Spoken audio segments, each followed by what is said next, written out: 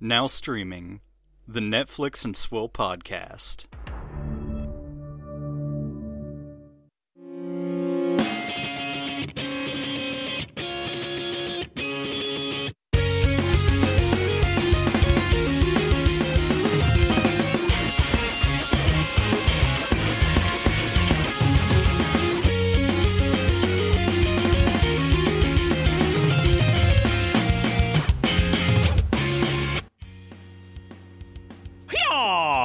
Welcome to Netflix and Swill podcast, your Cobra Kai source for kicking ass.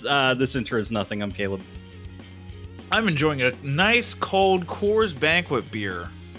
And I'm Dan. Fear my mighty Ki. Half of everybody who is listening just shut the episode off.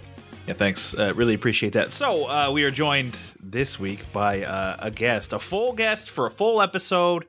We're trying this again because I wanted to try it. We're joined by Julio of the Contrarians podcast. Julio, shalom. Hello. Here I am, ready to learn every single lesson I learned over the past few seasons, all over again. Yeah. Julio, known for having the mightiest kata. He sands the floor better than anybody else I've ever seen. Yeah. If you think that's impressive, you should see him wax off. Not as often as I used to. I mean, I'm mature. Why don't you get out of the fucking bathroom, Julio, and give someone else a chance? It's my house, my rules. That's true. Gentlemen, welcome to the show. Caleb, how are you doing? I'm fine. Is any of this anything? Or Almost have we certainly finally not. jumped the shark? No. You don't see me wearing a leather jacket in the middle of the lake. Or wherever fucking Fonzie was. It was the sea. I don't care where he was. Yeah. He was somewhere. Unless it was a bull shark. Whatever. But yeah, so, I don't know. The show's fine. Julio, how are you doing? I'm doing great. Beautiful Sunday afternoon. Just watched 4 Netflix trailers that I was not aware of. My life is enriched. Are you sure about that? That sounds like a mental illness we have. Like, I got 4 Netflix trailers and someone just goes like, oh, I'm so sorry. Yeah. It's like Stockholm Syndrome. We like it. No, you just know what to avoid now. I mean, yeah, kind of. But also, this show needs content, so I guarantee we're going to be watching at least one of those. I look forward to letting you tell me about it, because that's what I do. I just let you tell me about most of the Netflix things I will never watch. That's fair. Most people should take that up, including Netflix. Netflix, let us tell people things to not watch. 365 days, parts 4, 5, and 6. Bring it. I know they're coming. I know they're going to be here, and I'm going to hate myself as I watch all 3 parts. Commentaries next time, please. As for me, I'm fine. I just did a guest spot on the countdown talking about top 10 fist pumping moments. So Hypest TV moments or moments where you were very excited, and it's a very Dan list. Say a very Netflix list. Oh, so spoilers to this list. It's a lot of anime. It's a lot of anime. You know, more anime that has ever been discussed in the Countdown podcast in 389 episodes. So, Do you take a potato chip and eat it? that is not the moment I'm talking about, because I'm not a complete sociopath. I'm a sociopath, but not that complete. So yeah, listen to that. Let's go into a segment to continue the show. It's called What's Your Swill? Can we please get some alcohol into my mouth? He hates these cans! Stay away from the can! All right, and generally we start with our guests. So Julio, what do you have? I have a beautiful purple and white can that says Waterloo Sparkling Water, Blackberry Lemonade, naturally flavored. This is what Naturals. I do whenever I feel like drinking a soda.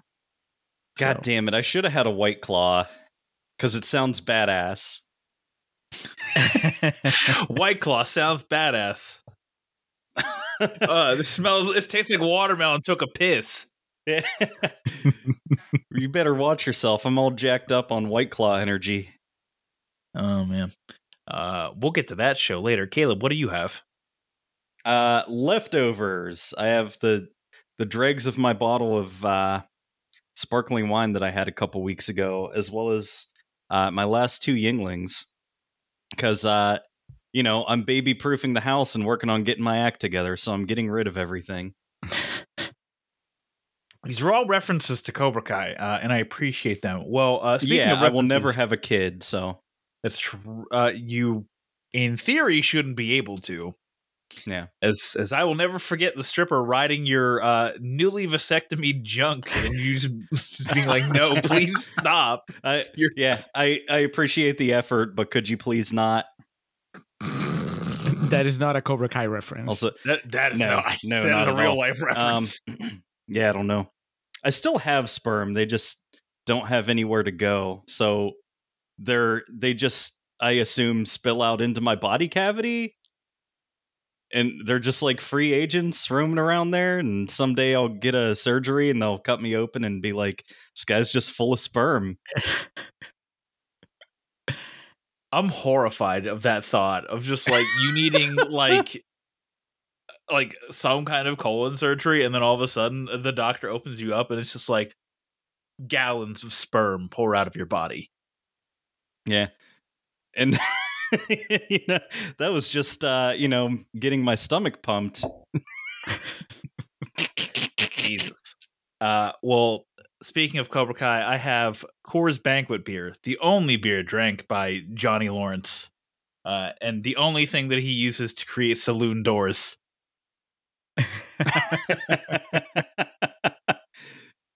God, Coors. Does Coors sponsor Cobra Kai? Oh, 100%. They have to.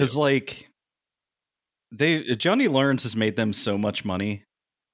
Because somebody else had to sponsor them. So, because I heard like multiple brands during the run length of season 5, and I'm just like, this is very obviously sponsored content. But I can't remember right now. So, hey, whatever. So let's get into the rest of the show with the news. Oh shit! It's mail time. And our news story is that Netflix has laid off 30 employees from its film animation department in an effort to streamline the team. That should be in quotes because that is what was said by Netflix. Julio, they're streamlining the team by laying off 30 people. How feel? I feel like we really don't know, so why panic? What, me worry? Julio, that's the smartest thing anyone's ever said in regards to any kind of layoffs at any company ever. We don't really know why panic. Yeah, well, I tell you why panic, because we need those clicks. I mean, that's the main reason that this is a headline anywhere. Don't worry, this is the worst thing that's ever happened to Netflix until next week, when the worst thing that's ever happened to them happens, and we need more clicks. Yep. I mean, sorry, I'm sure it sucks getting laid off. Hopefully they got decent severance, and I'm sure there's a good chance we'll hear from one of those 30 people. They'll be interviewed by, I don't know, what's a clickbaity? Comicbook.com, CBR. CBR. I mean, like, who the fuck? Oh, Discussing Film. They don't have a website, but I'm sure they'd love to take something out of context from their interview. Yeah. Well, it sucks. It sucks for them, but at the same time, just like, I don't know. I mean, those kind of decisions are generally not taken lightly, so I abstain from judging until I have all the facts. And since I'm not that interested in it, I'm never gonna have all the facts. Right. Unless you guys blow the whole thing open. Caleb, any thoughts on this? I don't really give a shit. All right, that's fair. As for me, I don't even know how big the fucking team is. Nah, I have no context for this. So like, if it's less than 100, this is a sizable portion of the team. If it's just 30 people, if it's 3,000, then it's that's nothing. So like, without the context of like how big the team is or what these people did, which is the bigger kind of nugget to unwrap there. What did they do? Because if they're just like, oh, hey, these are our accounting people from the animation department. And it's like, okay, well, we don't need 30 accounting people for the animation department. Goodbye. Like, what roles did they fill? It was the team working on the revival of Buddy Thunderstruck. That's probably true. And also Netflix sources out a lot of animation. So even if these were animators, it's not like, projects are completely dead because of it. Netflix doesn't do a lot of in-house animation. They do some, but they don't do a ton. So don't panic, everybody. Seeing layoffs just means better things sometimes. Sometimes it's actually like good to lay off people, and those people will go on to create other things, or they'll go work at the Sheetz gas station in their hometown. They'll be fine. All right. With that, let's get into Downstream and talk about some very disappointing. Hang on. Go ahead. I have another potential news story. Okay. This is something I just found out that I haven't been able to verify because I forget my password for Disney Plus, and my thing is set up for TV 14 and under, and I can't change it because Disney Plus is ass. But fucking WB Animation, who owns the rights to JoJo's Bizarre Adventure, has also leased the streaming rights to Disney Plus, so it's on there now. I have no idea if Stone Ocean is on there or not, so that's a thing. Please hold as I go to the Disney Plus streaming app. I hope I have it available on this tablet. That'd be great. I do. Oh God, there's Bluey. Jesus Christ, kill me. I just typed in JoJo and there is nothing. Is it filtering out everything that's TVMA? No. Hold on, let me see. I don't know. I Googled it and people were talking about it. So apparently it might be because I can't even see Daredevil. Huh. Can I fix this, please? Yes, this one. Titles rated for TV 14 and below. Oh, okay, that's why. Hold on. I don't have the password on here. All right. Yeah, Julio, it's up to you now. I didn't go that way. I just went to the Just Watch app, and it lists. Oh, look at you! Well, but it doesn't list Disney Plus. It only lists Disney Plus as in it's on Hulu, but that was already where it was, right? It was on Netflix. Well, it is on Netflix. It is on Netflix, and I think Crunchyroll. Okay, so it's listing. I think 5 it might seasons. also be on Hulu. Yeah, it's saying 5 seasons on Netflix, 4 seasons on Hulu, 4 seasons on Hoopla, 4 seasons on Tubi. 4 Tubi seasons has on everything. Pluto. 2 seasons on Prime Video. Yeah. No, just Disney. But that's something I thought would be interesting, though, is if Stone Ocean does also migrate onto Disney Plus, if people would still blame Netflix for it being batch released, because that's how David Productions, the company that actually makes it, is producing it in batches, or if they would be like, oh, it's also the same way on Disney. Maybe Netflix wasn't the problem the whole time. I assume it's gonna be everybody still hating Netflix because everybody hates Netflix. Everybody's stupid. That's true. Also, the rumor is that Disney is trying to get into the anime business. They're trying to get, and it's still unconfirmed as to whether or not they have them, but the Bleach 1,000-Year War arc is in theory up for grabs, and Disney is looking to acquire that, and was rumored to have acquired it already, but we don't know for sure yet. So that definitely makes sense if Disney is making the play into anime to grab something like JoJo. Okay, sorry to interrupt. No, you're fine. That's sort of breaking news. Yeah. So now let's move into Downstream and talk about some trailers that Julio doesn't give a fuck about. Baby, I can't control the internet. That's my favorite line! All right, the first trailer that Julio doesn't give a fuck about is for an animated feature called Intergalactic. From the mind of Kid Cudi and executive producer Kenya Barris, Intergalactic This is a story of two young artists navigating the twists and turns of finding love in New York City. Releases globally September 30th, famously known as My Sister's Birthday. Ambitious artist Jabari attempts to balance success and love when he moves into his dream Manhattan apartment and falls for his next-door neighbor. Nowhere in this description does it say that this is animated, but it is. You gotta watch the Spider-Verse trailer. animated. Sort of a Spider-Verse aesthetic. I saw the title and my first thought was, I don't have the heart to tell Dan that he misspelled Intergalactic. And then I saw the trailer. I was like, oh no, that's okay. You know, yeah. Don't worry. If I ever misspell something, I'll be like, oh yeah, I'm an idiot. It's fine. Just tell me. But yeah, Spider-Verse aesthetic, like it looks exactly like Spider-Verse in terms of art style. It looks like it's fine, but it also looks like I don't care. Like, even coming out of Geeked Week, which is where this was first released, like the first teaser was released, I was very lukewarm on Intergalactic. I was like, oh, it just looks like Spider-Verse. But like everything else about it, I just don't give a fuck. So, And I think that it looks fine. But are you going to watch it? I don't know, maybe. I don't maybe know what I'm doing in the future. I'll sit down. If somebody tells me it's good, I'll watch it. If it gets an Oscar nomination, I'll just have to sit down and watch it, like I did with the one about the guy that loses his hand. That was on Netflix, right? yeah. Oh, I lost my my body. That's it. Oh, there you go. Yeah, the hand that lost the body. Yeah, I mean that was like I never would have sat down to watch it unless people told me that it was good, which they did. What'd you think of it?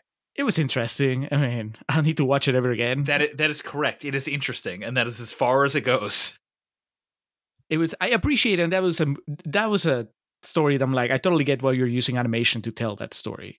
So this thing, Intergalactic. I mean, I guess I don't know. It was always allowed. You were always allowed to not give a fuck.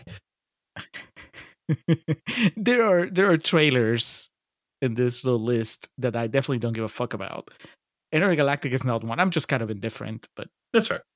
not actively indifferent. For example, Yeah. That's as good a segue as any.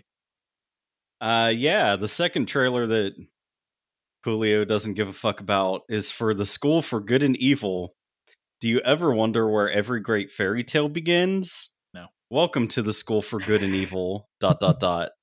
Based on the epic international best-selling series by Saman Shenani, The School for Good and Evil is directed by Paul Feig, oh no, and stars Sophia Ann Caruso, Sophia Wiley, Kerry Washington, and Charlize Theron.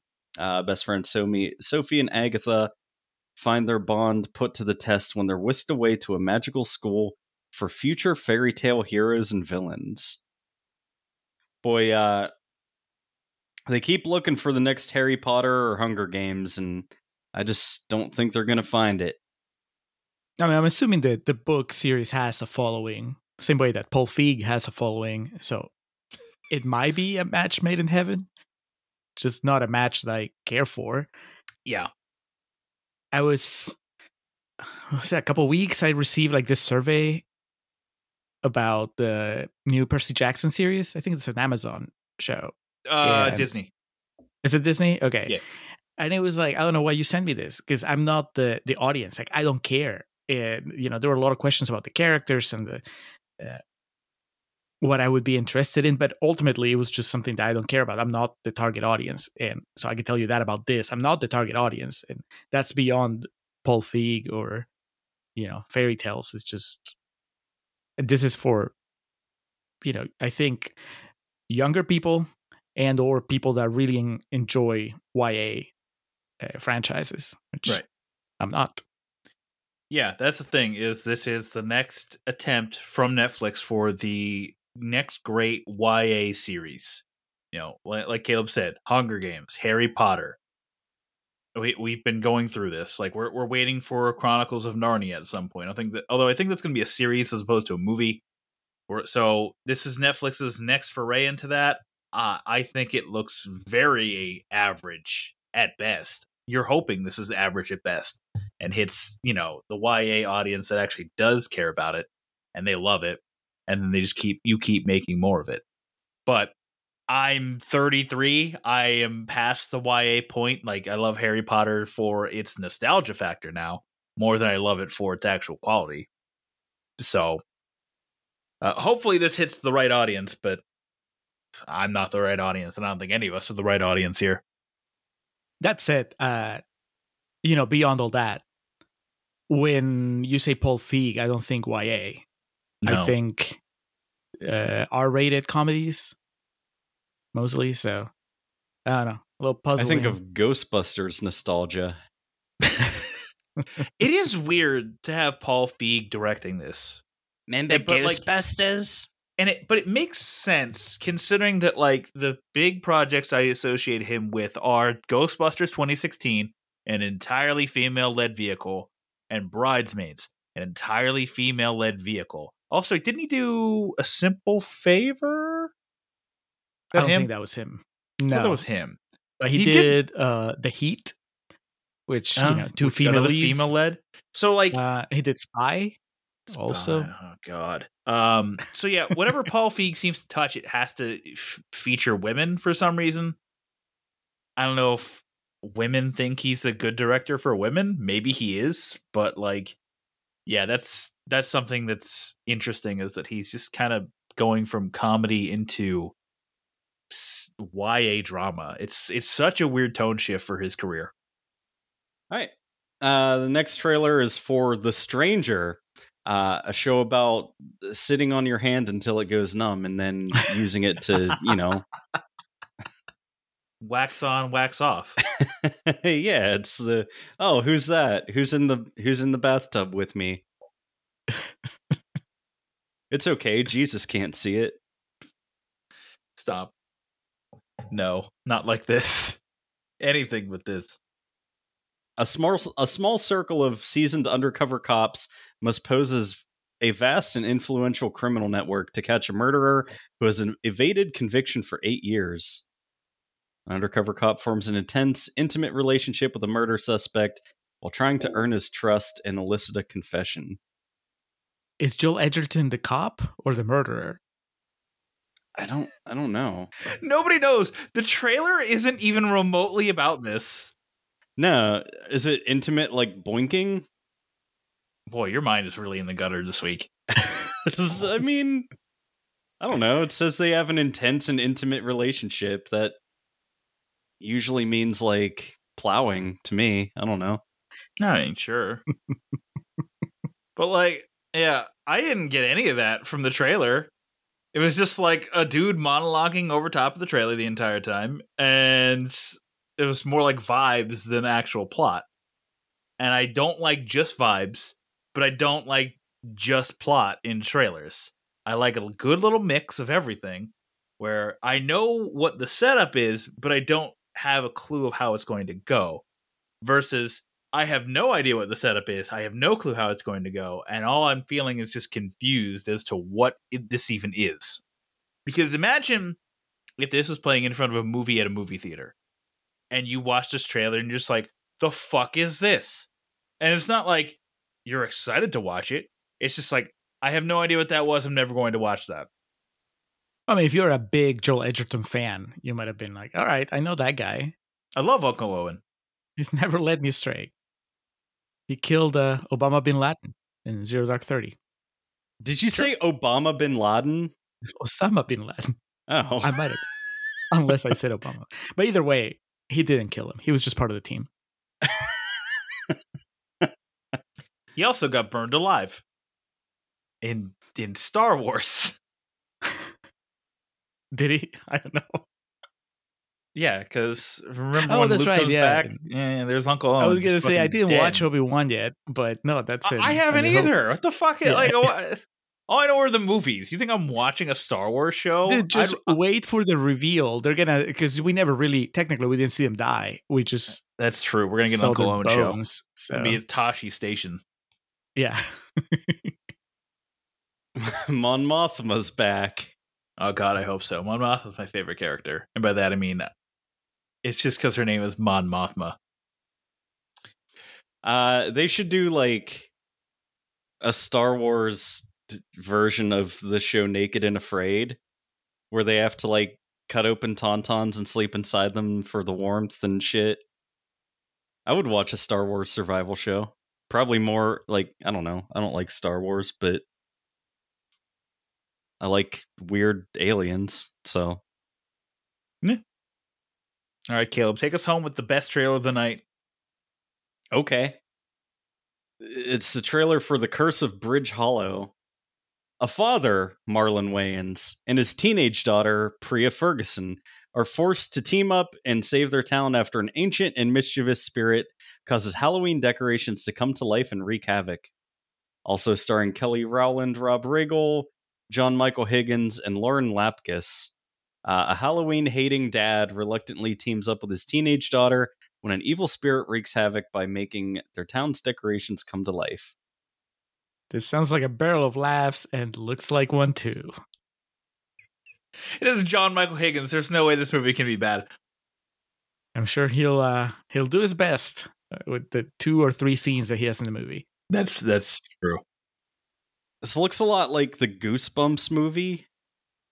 Yes. From a few years back. Sure. It's a Halloween movie. It's just, does Sandler not have one coming out this year? No, he was too busy filming Hustle. I'm too busy filming Hustle to do a Halloween movie. Gotta fill that slot. I don't know.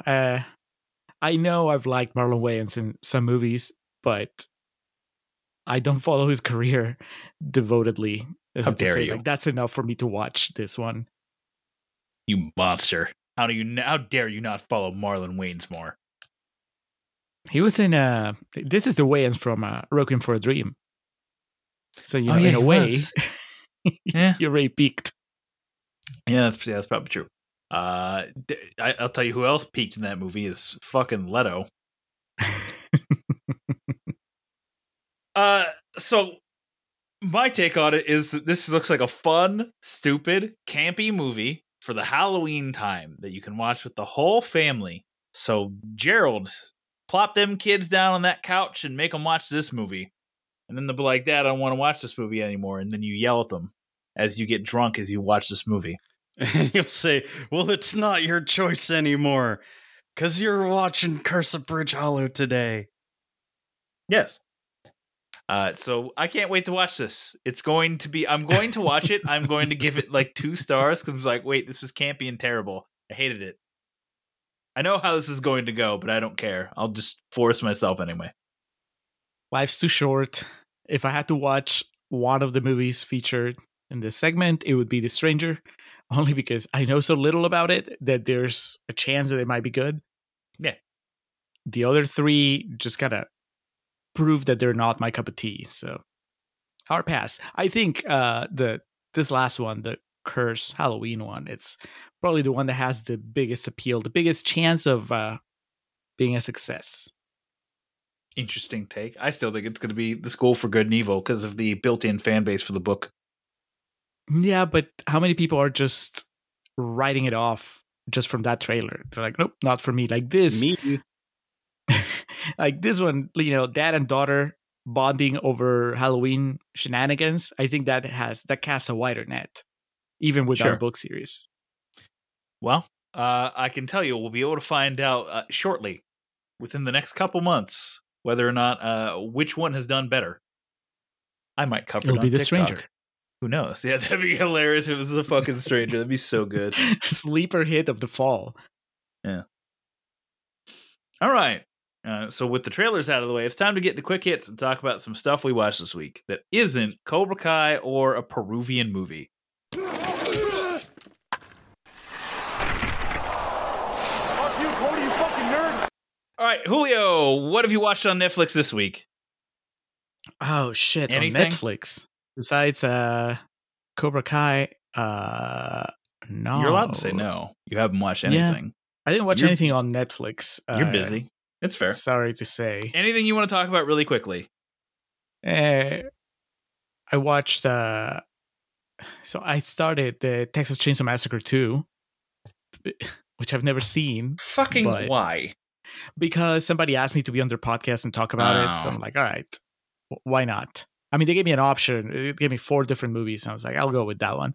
And What were the other 3 options? Arachnophobia, which I've already seen and I have no desire to watch again. Sure. Blair Witch Project, which I've already seen. And don't really have much to say about that one. And I don't remember what the other one was, but all right. Texas Chainsaw Massacre seemed like, and I watched the first 15 minutes. I'm like, all right, I can roll with this. I can find things to say. I don't expect it to be, from what I understand, is basically the first Chainsaw Massacre, which, like it or not, it has some sort of iconic status, and then a whole bunch of kind of forgettable sequels that happen to have big names attached to them. So, like, this one has Dennis Hopper. I think the third one or the fourth one has Matthew McConaughey and Renee Zellweger. Isn't that the remake though? No, that's like part of Oh. the series. The remake has Jessica Biel. Oh, that's and, right. Yeah, a bunch of other people. So anyway, I watched that, and I watched Mystic River, but I didn't stream that because I own it. Look at you owning I know. depressing shit. Physical media. Just ready to watch Sean Penn having a breakdown over the murder of his daughter. Anytime. Is that my daughter? I think everyone's. I've never seen that movie. I've seen that scene a million times. It's the meme. It's how weird that one of the most heartbreaking scenes in the movie is a meme. Yeah. Like, Look at this guy. His fucking daughter died. What a fucking loser. Fuck Yep. you, Poe, you fucking nerd. Caleb, what did you watch this week? I watched a whole bunch of Fairly Odd Parents, by which I mean I was asleep in a room where Fairly Odd Parents was playing on my TV. Wands and Wings, floaty crowny things. So notable standouts, because I burned through like 3 seasons. So I got the Shiny Teeth song from Chip Skylark, Child Superstar. And I also got a thing that like I had never seen, which is a 3-part episode called Abracatastrophe. Yes, I remember this. Which is where Timmy, to celebrate his fairyversary, which is like 1 year of being able to keep his fairy godparents' secret, gets a magic muffin that lets him make rule-free wishes that can warp time and space around him like a mad god. A monkey gets a hold of it and makes a rule-free wish to turn the planet into ape world. Yep. So like it's like Planet of the Apes, but they like redo the intro, so it's like I just woke up. Like I said, I was like dozing in and out as this was playing. So I woke up during the theme music for the second part of this, and it goes, Bippy is an average chimp who no one understands. Mom and Dad and Vic Ape always giving him commands. And then when they do like the really mod buff bod peapod hot rod part of the song, it just goes banana banana banana banana. And it was a fever dream. Yeah, that episode's wild. The series of episodes is beyond crazy. Julio, I urge you. Actually, I don't urge you. You're like 900 years old. You don't have to watch Fairly Odd Parents ever. It sounds like when I hear people talk about Rick and Morty, I'm like, all right, sounds really weird. I'm sure it's funny. It was on when we were kids, and kids in this context for me means I was like 15, I think, when the show came out. So I was like aware of it. And I'm younger than him. So, I was the correct demographic. Okay, so you find it comforting just because of the nostalgia aspect of it.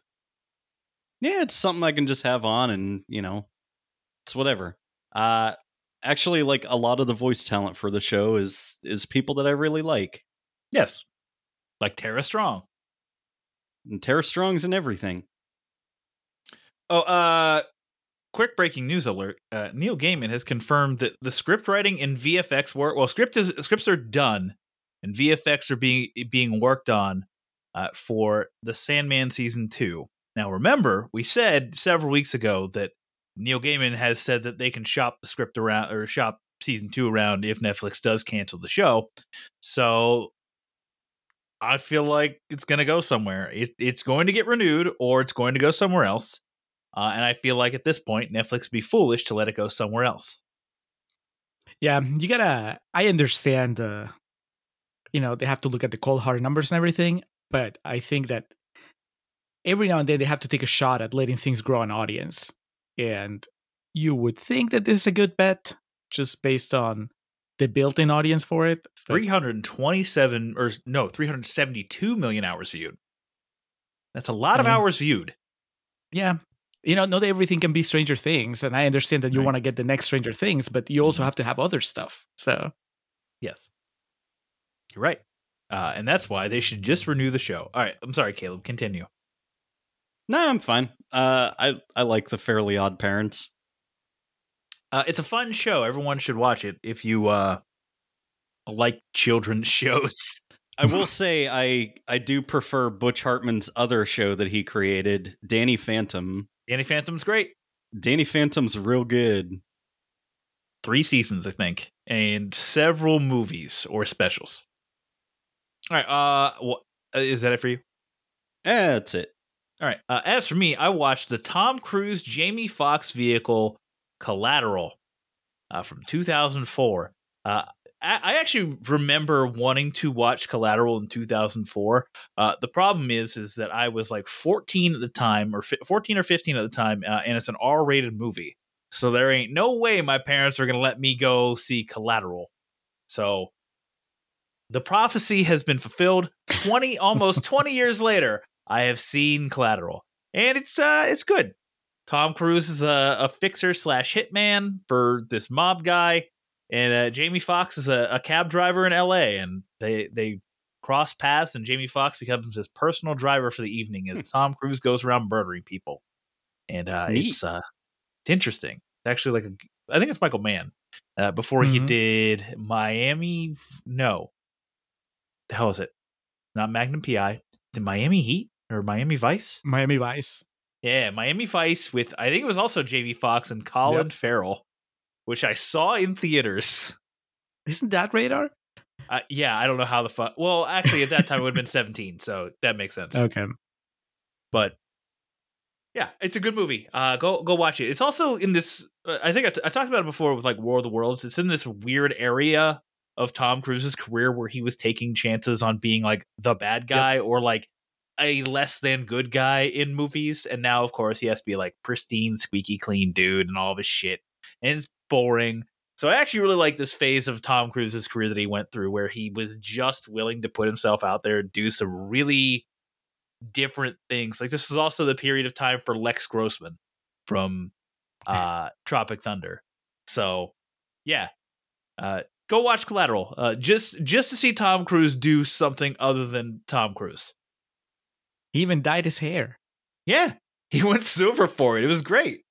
So he went silver. He grew out like some stubble. He looked like an actual old man, and it was fantastic. And then he's proceeded to try to look 20 years younger for the past 15 years.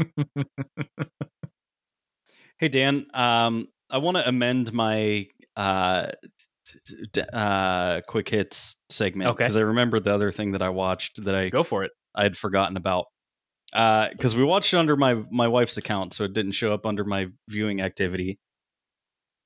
We watched End of the Road, starring Queen Latifah and Chris Bridges. I need to watch it so bad. It's on my list. It's all right. It's a entertaining enough watch.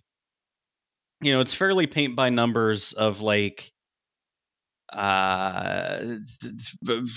parent fighting to get their family back and safe movie. So like, if you've seen that kind of movie before, this is it. But does it have Fast and Furious star and multi-platinum recording artist Ludacris in those movies? I don't think so. Therefore, this has the most value. Yeah. So like, they're moving because like Queen Latifah goes bankrupt because her husband died, and like she spent all her money on cancer treatments for him, and he died anyway. So now like they can't afford to keep the house, and the kids blame her, which sucks. But she has a certain set of skills that would make her nightmare for child abductors.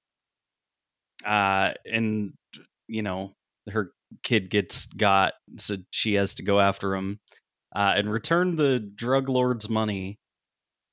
I don't know. The most interesting thing about this movie, I think, is the color palette, because they could have just had a bunch of generic looking shots of them driving through the desert of Arizona.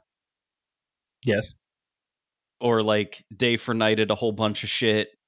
But what they do instead is all the exterior shots at night are lit up by purple and blue and green neon lights. So it's, I don't know, it's like you're fucking going on this journey through the desert on peyote. I don't know, which is an interesting aesthetic choice, but it's fine. It's a fine movie. All right. How are you? Excited to watch because I can't wait for just schlock. She has to fight a bunch of rednecks and neo-Nazis, so. I mean, I figured that was going to be the thing anyway, considering that it's an all-black family and they had to throw in that very on-the-nose thing that, America is just full of racists and neo-Nazis. That's right, Julio? True. You live in Texas. You live in the South. In the South, you're aware of the neo-Nazis and racists. I do live in Austin, though, so I'm surrounded by them, but not too close. Austin is barely part of Texas, though. It's a mirage right in the middle. It's Austin is a bastion of civilization surrounded by Texas. Yes. Just wait it, man. We might flip it in November. Let's go. Just do it. The world will go nuts. Oh my god, the world will go insane. So the second thing I watched was more episodes of Extraordinary Attorney Woo. Watch the show. I'm saying it now. This is the best new thing that Netflix has put out all year in terms of series. Actually, it also might be the best new thing Netflix has put out all year. Full stop. Meaning new series, Stranger Things, Cobra Kai series season 5, Stranger Things season 4. Different judging scales here. But new in terms of new series, new movies, this is the best thing Netflix has done all year. I'm very happy about it. I need more, and I hope it's getting renewed at To Doom later this week. Yeah, it's a good show. And that's it. That's all I watched this week. On that note, why don't we cut into a short break, and when we come back, we'll talk about our main review topic of the week, Season 5 of Cobra Kai.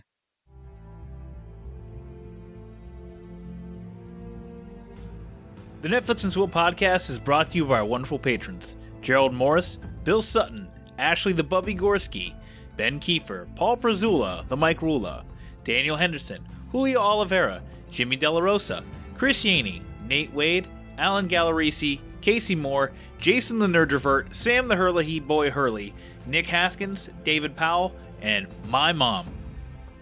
If you'd like to join that illustrious list of patrons, visit patreon.com/Netflix and Swill. Or, if you'd like to support us without spending any money, you can share our podcast on social media, tell a friend, or review the podcast on any podcatcher. It'd be greatly appreciated. Now, back to your regularly scheduled banter. Welcome back, everybody. Caleb, it's time to get into and Julio, I guess. I forget we have a guest here. It's time to get into our main review topic for the week, which is Cobra Kai Season 5. All right, Cobra Kai Season 5 sees the Miyagi-Do Eagle Fang Alliance reeling after their staggering loss of the All Valley Karate Tournament and trying to pick up the pieces as Daniel hires legendary ninja assassin Chozen to murder Terry Silver in his bed. For a full plot synopsis, let's go to Julio. Does he hire him or does he just ask him for a favor? He says, "Hey, I know your body count's getting kind of stagnant. Do you want to come over here and kill this very old man and all of his children soldiers?" I was so happy. I was delighted when I listened to your most recent episode, and Dan finally joined those of us who have seen the Karate Kid 2 and 3, because I felt like, okay, well, now we can all have an informed conversation. Yeah. I feel vindicated. Yeah, now you know it's a good thing that you got to see Chozen as a reckless young man. Insane person, I think, is the word you're looking for. He was young, and what is Cobra Kai if not about redemption? And I think this whole season is about Chozen's redemption. Well, that's the interesting thing too, when you put it that way, is that Terry Silver is, I would argue, like slightly less psychotic than Chozen is in Karate Kid 3 versus Karate Kid 2. And they give Chozen a redemption arc, and Terry Silver's just like, you're the full-blown villain. Like, he is the first full-blown villain that we have. Like, even Kreese to a degree is seen as sympathetic. Fucking Terry Silver is just evil. It's like even Hitler cared about Germany or something.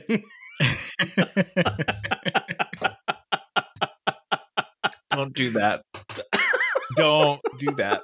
But you get what I mean. Like, it's strange to see, considering all the redemption that we have. Like, we have Johnny's redemption and his work to becoming, like, not just a meme protagonist of a movie that some idiot was just like, isn't it funny that Johnny Lawrence is a protagonist in this movie? He's the hero. And like, it's better. Like, so like, seeing a full-blown villain for the first time is very intriguing. Yes, but also you could argue, if you wanted to, you could argue that he was already, like, this is Kreese's fault. Like, Kreese brought back the bad side of Terry Silver. He had retired from being a bad guy. He was just a philanthropist in season 4. And then Kreese brought him back, he awakened the beast, and now this is where we are in season 5. He's just a full-blown Bond villain with a mystery plan that we're teased about for half the season before we know what's really like. I thought he was going to run for president or something. It's like, I thought we were going to get something completely insane, and it just is like, oh, he just wants to do this. Oh, okay, he has a laser pointing, from the moon to the earth. Cobra Kai will take over the world, or I will blow up the planet. We'll use the tractor beam to pull down the meteor, which I've codenamed Midas 22. All right, so we have Terry Silver being the main bad guy. We have Kreese in prison.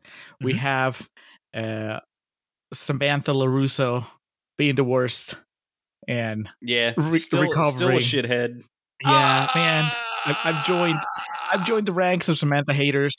I mean, she has a few moments. Yeah, I agree. She has a few moments. Wait, guys, are you telling me that you are still hating on Sam?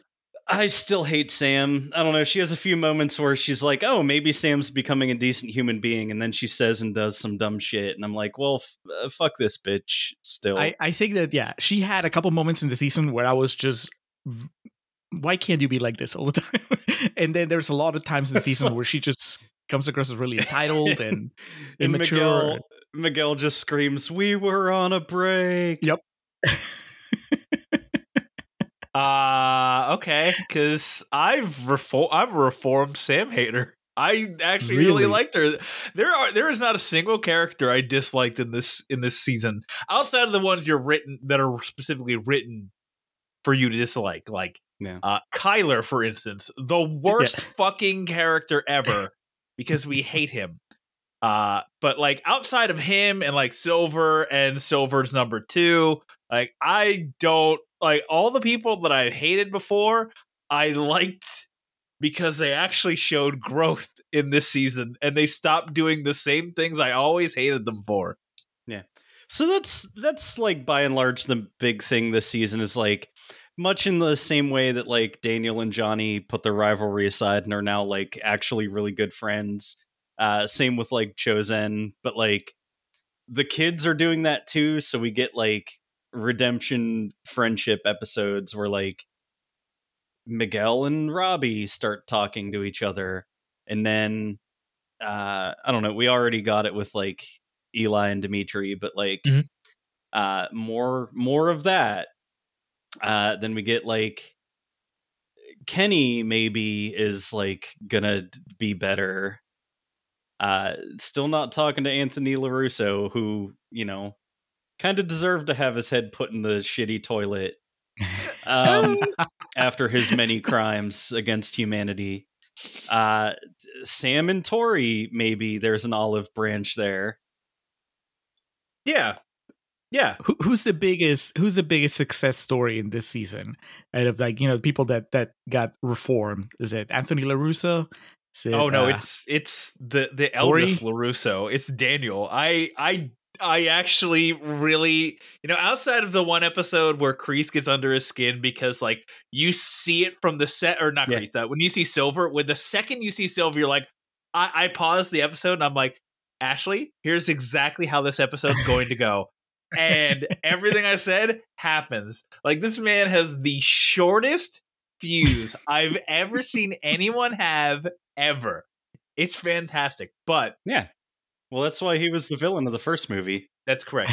Outside of that episode, Daniel starts learning and starts doing better than he's done before. Mm-hmm.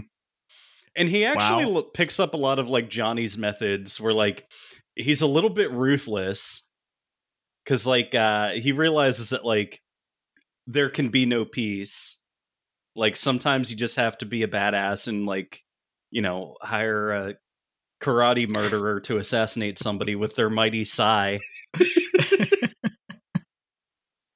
Oh, man, I love Chosen so much. He's actually probably my favorite character in the entire season. By far.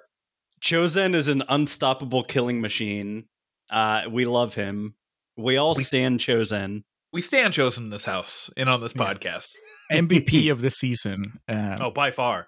Like, it's actually like comical how much he's grown up over the past 30, 40 years. 40 years in terms of the show.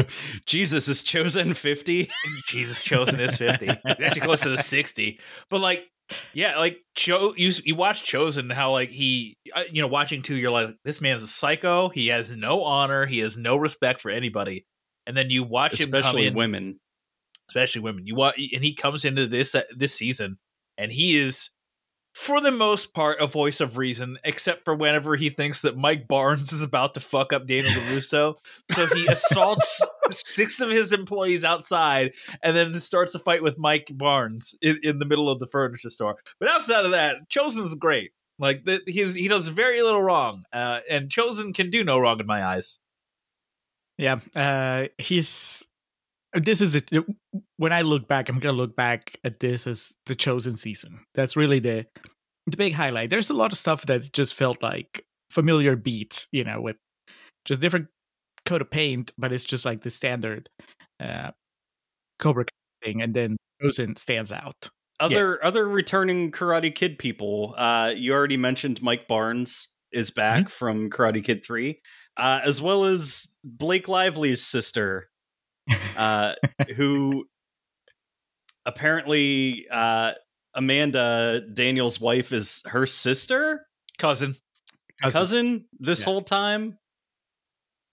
Which never came up before. And as soon as she said, they're like, wait, what? They're like, Amanda's mom was like, yeah, your cousin's going to come by and you guys are going to hang out. And then it's fucking Robin Lively, like, no fucking shot Robin Lively is her goddamn cousin. Did she introduce them? And it turns out she did introduce them. Yeah, so 100%. Like, the whole thing of, like, it being weird in the third movie that Robin Lively is like, hey, I don't want to date you. Let's just be friends. And it winds up being the best thing possible for Daniel because he finds his wife through that avenue. I mean, it's kind of a throwaway line, though. I wish that they had explored more of that, because you're right. That gives so much more meaning to a really weird choice in the story in Karate Kid 3. And here it just felt like, I don't know. I felt like we're kind of scraping the bottom of the barrel now when it comes to like what else can we pull from these movies. That's why I really hope that they move on to the big guns for the next one. I also really like that connection exists, because it's like that's the missing piece that finally gets Amanda on board with the karate murder of Terry Silver. Because like, you don't understand what a bastard this guy is. Only me, a family member, can explain it to you in a way that you understand. This man must be stopped. And then by the end of it, Amanda shows up and is like, Daniel, I get it now. Kill this man with your mighty kata. I think the big thing with that is that Daniel's in so deep, like she's been surrounded by him hating Cobra Kai for what, 2-ish years is the canonical actual like timeline for this show, I think. Mm-hmm. So like she's just been dealing with this, and she's just like, okay, so my husband's just crazy. So she goes to like Columbus, Ohio, which is about as far away as you can go from the Valley of Los Angeles. And some woman who is also her cousin just says, "Oh, Terry Silver, that man's a bastard." And Amanda's just like, "Wait, you think he's a bastard too? So it's just not my husband who thinks he's a bastard. Okay, got it." And everything, I think that's what it is. It's just like somebody being so far removed from the scenario saying the same things Daniel was saying, like, makes it click in Amanda's mind where she's like, "Oh, I probably should listen to my non-psychotic husband." Did he never tell her, though, about everything that happened in Karate Kid 3? Like, she's just hearing about this for the first time? Apparently, like, everything that happened in any of the Karate Kid movies, Amanda's hearing it for the first time throughout this series. Audience Right, surrogate. but in this case, because it happened to her cousin. So, this is very much tied into the way that they met. So that's just kind of weird that it never came up. That's true. I think aside from Daniel using it to sell cars, I think that Amanda is only vaguely aware that Daniel knows karate. That might be true, but like, yeah, she is the glorified audience surrogate. But yeah, that is weird considering the fact that, like, Robin Lively is the one who's like, "Hey, Amanda, meet Daniel. He's a two-time former karate champion, and was also mercilessly bullied by this old man and his fucking 3 goons, 2 of whom look like Bulk and Skull from Power Rangers, and the other one is karate's badass." Karate's bad boy, along with his henchmen Snake and Dennis. All right, so Karate Bad Boy, Mike Barnes. Do you guys feel like the show did him justice? Did you want more Mike Barnes? Did you feel like just enough? I think it was the right amount of Mike Barnes. I think he, obviously he was good enough at karate when he was young that he was still a proficient fighter. But for the most part, he had just abandoned that and was just like a regular jerk off, much like Daniel was in the first season. So like his fighting isn't as technical, like it's more brutish, like, he just gets in there and he's like throwing elbows and fucking like tackling people. And I like that because that's how, like, a regular dude would fight people. I think it's the correct amount of Mike Barnes, because I think his episode where they reintroduce him and Daniel's just like, "Oh, Mike, you don't hate me? You apologized almost immediately. Everything's fine. You haven't held on to this for the last 40 years like I have." Yeah, like I think that shows, like, because that's like I think that's a very important character moment for Daniel, and that actually like goes a long way into improving his character for this season. Because instead of holding on to it and having this abrasion with Mike Barnes the entire time, he's just like, "Oh yeah, Mike and I are cool now. Like we're good. We have no animosity towards each other. It's just like, I'm over it, he's over it. Cool." And that's all we needed Daniel to ever do, was to just be fine with everything that happened in his past, as opposed to be like, Cobra Kai fucking emotionally abused me 40 years ago, and I hated it. Like, just let it go, man. It's fine. You just needed Kreese to apologize, and everything would have been fine. Yeah, apparently. Well, I mean, I don't want to talk about Kreese yet because we're saving spoilers for last, I'm sure. But all right, Miguel's Mexican adventure. Miguel's 2-episode Mexican adventure. Thoughts? I don't know. I found it interesting. You know, he was in a dangerous situation, but never really was like in danger. Like they didn't really play that angle where like, you know, Johnny went to find him, but it was never like, oh, he has to save him with his karate. You know, it's fine. It's fine. He just goes to Mexico, finds his dad. And he's like, oh, my dad's great. Why would my mom ever say anything bad about this man? And it turns out he's in organized crime. And it's like, oh, this is why she said all these bad things about this man. I don't feel safe anymore, and I'd like to leave. I need a ride. Oh, there's Johnny. Yeah, there's Johnny. He found me. Thank God. Yeah, I was kind of underwhelmed because this was one of the big cliffhangers from last season. And it honestly, you can just remove it from this season and nothing changes. You know, it's like he goes to Mexico unless his dad comes back next season and becomes a bigger player in the story. It just felt like we didn't really get much done there because his big bonding with Robbie doesn't come out of the Mexico trip. It comes out of them, you know, Johnny forcing them to fight later in the season. So I don't know. It just felt like filler. I didn't really. I was wondering. I was afraid why they were going to do Mexico that would tie into the story. You know, how do you make it not feel disconnected? And I never felt that it connected very much. And Miguel's still my favorite character, him and Johnny, but he didn't really get to do much this season. I don't know. He developed a bromance with Robbie, which kind of became the heart of the show for like 2 episodes. Yeah, but like, it is dumb and stupid because like it felt more like the trip's purpose was to get Johnny and Robbie on the same page versus Miguel actually figuring out what happened with his childhood. Yes, and like it started a dialogue with Robbie and Miguel, but like they didn't become friends until later when they beat the fuck out of each other because they, you know, worked through their shit. Yeah, because who did Johnny say that did that where they worked through their shit? Is it him and Daniel? I don't think it was because I feel like I think he said like if me and Daniel had just been, you know, left alone to fucking sort out our shit and beat the shit out of each other, we might have gotten over it years ago. Yeah. But like, yeah, when he suggests that, it's like, okay, yeah, that makes sense. And then we get the flashback to season 2 moment with that, where Miguel has Robbie at the railing and he looks like he's about to shove him over, and he doesn't because Miguel's a good kid. I wish that he had looked at Johnny and then decided not to do it. I wish he looked at Johnny and said, "This is for my family," and then killed Robbie. I am your real son. I'm your real son. Yeah. I was like, yeah, that scene was good. I enjoyed that scene. And then, of course, Johnny being an idiot and being like, yeah, your mom and I are pregnant.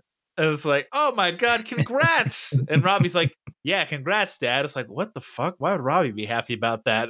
Wouldn't Robbie just, like, I guess you've reconciled, but like, wouldn't Robbie be like, hope you don't screw this one up too?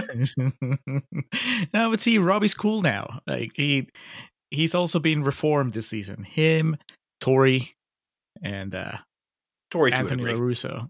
Yeah. They're just, we're cool with them now.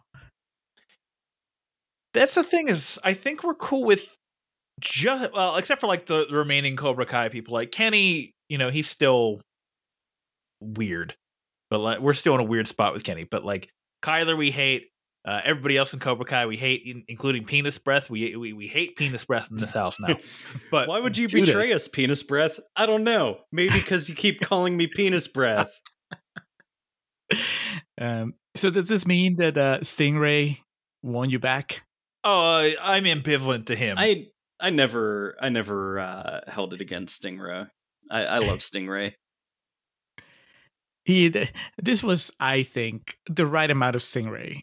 Yes. I think Stingray in a lot of ways is also the audience surrogate character, because it's just like guy who's excited about karate fights.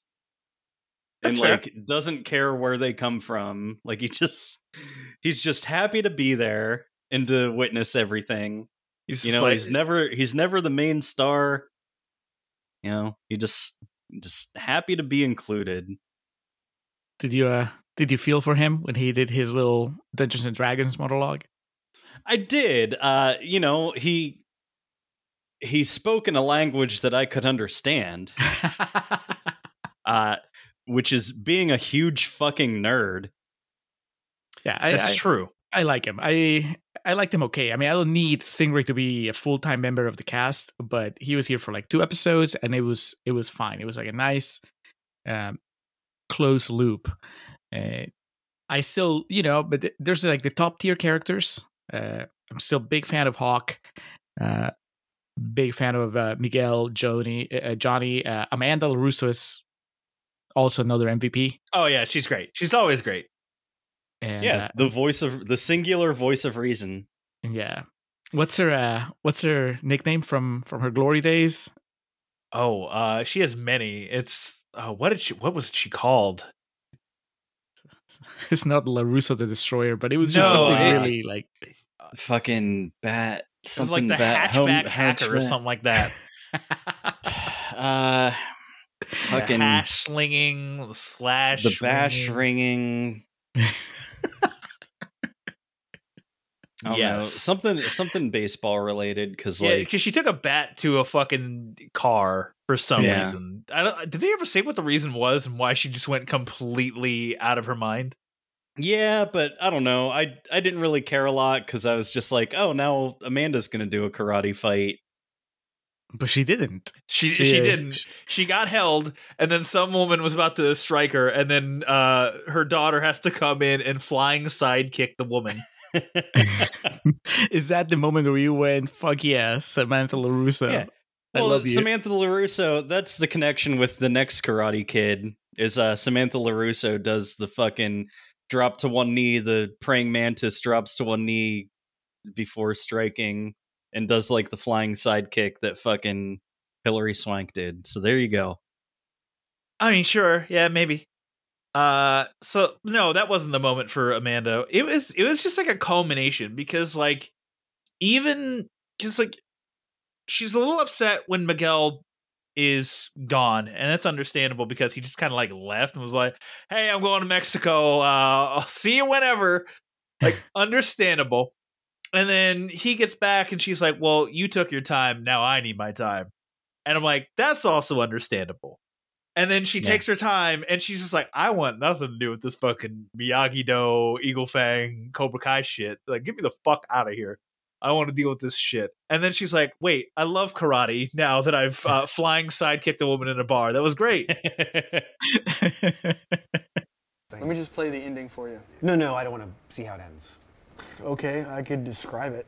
Imagine you're in a room. No, I don't want to know how it ends. I haven't seen the beginning. Yeah, but the ending is awesome. So if I could just Son play of a bitch, this is what you always do. You always spoil stuff for me. No, I don't. And if I could just play the ending for you real quick, then we'll discuss that. Motherfucker, you always spoil everything before I get a chance to see it. Okay, you sound like a crazy person right now. There's a few things that I want to talk about. So I'm going to name, I guess, the 3 things, and you guys can pick which one we want to talk about first. We can talk about how, like, power levels are completely arbitrary in this universe, and, like, the most proficient fighter can be beaten by somebody who learns one cool move. We can talk about, Silver's plan and his group of weird senseis, and, like, one of them has an eye patch, so I think he might be a pirate. And then we can talk about the Sekai Taikai, something we've never heard about before, but suddenly became the most important thing in the universe to us. Well, I mean, that's also technically part of Silver's plan, so I mean, we may as well just get into that. So, like, Sekai Taikai is... You're right. It's the karate tournament. It's the karate tournament you've never heard of. So like it's because like I guess Silver's plan is for, Cobra Kai has already taken over the valley, but the valley's not enough. Silver's planning to take over the world, and then, uses karate dojos on a global scale as like staging points to dump nuclear waste in rivers. Literally a Bond villain. So if they win the Sekai Taikai, then Cobra Kai becomes the karate on a global scale. And Miyagi-Do will be buried, Yeah. So yeah, insane plan.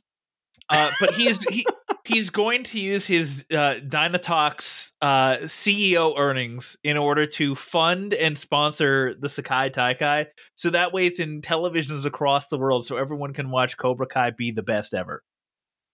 Yeah.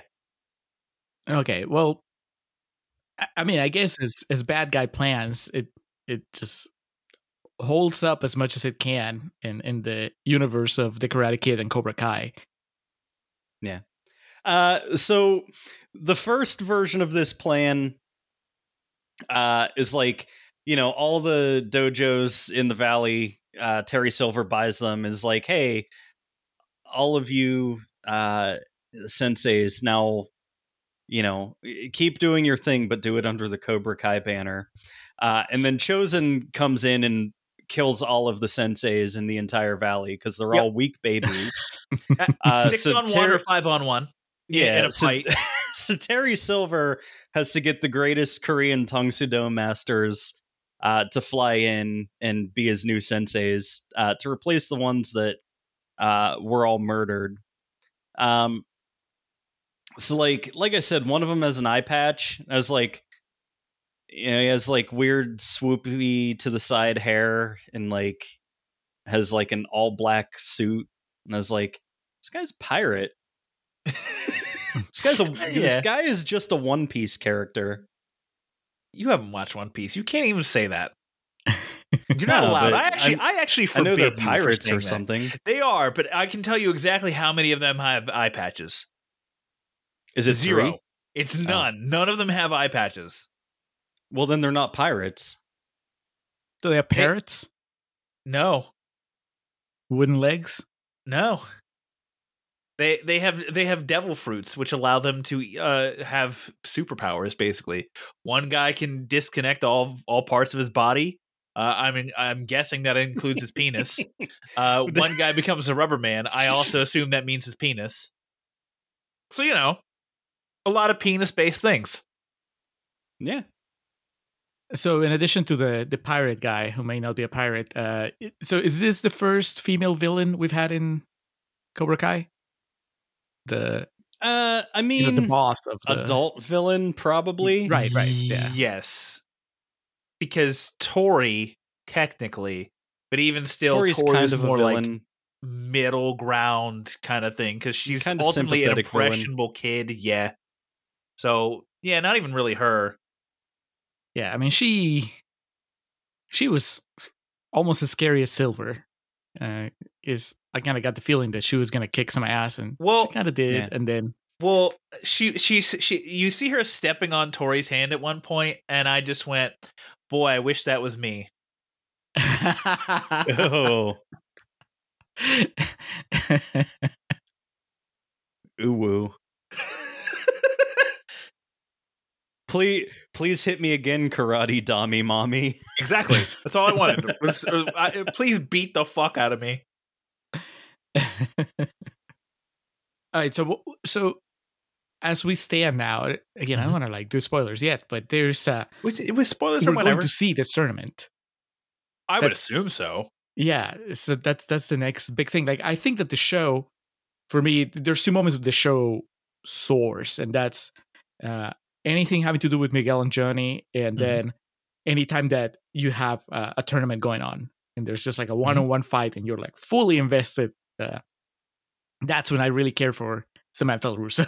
Like, do it. You're in a good team. Well, tournaments breed storylines. Like, they breed rivalries, they breed storylines. Like, there's so many things that happen because, like, we when, and we're just in spoilers, I don't give a shit at this point. But like whenever Miyagi-Do has to, or Miyagi Fang, or whatever the fuck they wind up calling themselves, have to choose a fighter, they're like, Robbie's been the runner-up 2 years in a row. Hawk's won and Miguel has won. So like, who do we pick? And I'm even like, who the fuck do they pick here to fight against Cobra Kai? Because you have no idea. So, but like, so when they choose Hawk, it's like, well, there's the storyline with Miguel of like, is Miguel back as a potential karate champion? With Robbie, it's, can he finally get over the hump? With Hawk, it's, there's like the, oh yeah, he's the champ, but like, can he finally beat him? Kind of thing. Like, one-on-one fights always breed like very interesting storylines and holdovers that you can continually revisit over and over again. Speaking of Kenny, because that's, I think, a pretty good segue to Caleb's point about the power levels. I had such a hard time buying him as a threat. Yeah, because he learns the fucking steal your soul anti-breath punch. And then nobody is able to block it for the rest of the season. Nobody. Although, when he does it to Robbie, it at least makes sense why Robbie isn't able to block it, because he's not focused on him at all. Like, he has to fight off Robbie fights off 2 other dudes, and then Kenny does the silver bullet to Robbie. So, like, I can at least excuse that, where Robbie's getting hit by that. Well, and Hawk never saw him as a threat. So yeah, Hawk didn't give a shit. Hawk was just like, I don't care. And also, I guess, like, he does an illegal strike to the knee, and therefore, you can say that. It's more of what we call in the wrestling business 50-50 booking. Hey, this guy won, but this happened too. So, like, was it really a clean win? I don't know. Did you guys even notice or think about the fact that we got a new wax on, wax off moment in this season in the form of Protect the Egg? Oh, Protect the Egg was good. I like that. That was a good idea. Yeah. I like when they have karate lessons that are seemingly not karate lessons. Also, Chosen is an insane person. Well, so, when he fucking throws that kunai at the fucking egg, and it's just like, he could have hit any of those kids in the fucking head and killed them. Yeah, but he didn't, because he's, a ninja master. It's Chosen. He doesn't miss. That's true. Chosen one. Well, that was crazy. But yeah, like that whole thing, like, you had to figure it was coming back at some point, because anytime you have like the karate lesson, paint the fence, sand the floor, wax on, wax off. What else did Miyagi have him do? I think it was like 2 or 3 where he has show me paint the house side side. Paint the house side side. The drum technique. Mm-hmm. Yeah. All always good stuff. Whenever you can, like, whenever you see that kind of karate training, Daniel-san, it's going to apply. Best karate still inside. Now time let out. I mean, that's what we have for everybody else. We have their best karate yet to come with the Sekai Tekai or whatever. Yeah, I'll never pronounce that correctly until they say it a million times. Sekai Taikai. Yeah. Back to Silver's plan, I guess. So obviously, like, Johnny, Daniel, and Chosen decide that they have to kill Terry Silver. Mike Barnes gets involved against his will at first, and then he, decides to try to kill Daniel and Johnny for ruining his life. But then they smooth everything over, and then they're like, well, let's go just kill Terry Silver, the 4 of us together. Daniel suddenly is like, hey, maybe we shouldn't just go and kill him at his house. And the rest of them are like, Daniel, you've always been a pussy. Stop holding us back. Yeah. And then they ditch him in the middle of fucking nowhere to go and kill Terry Silver. Hilarity ensues. Johnny finds his strongest karate when threatened with not being able to watch his burgeoning child grow up because his powerful cobra sperm impregnated Carmen. That was, watching Johnny get his ass kicked was like kind of uncomfortable, because I was actually like, maybe this man does die.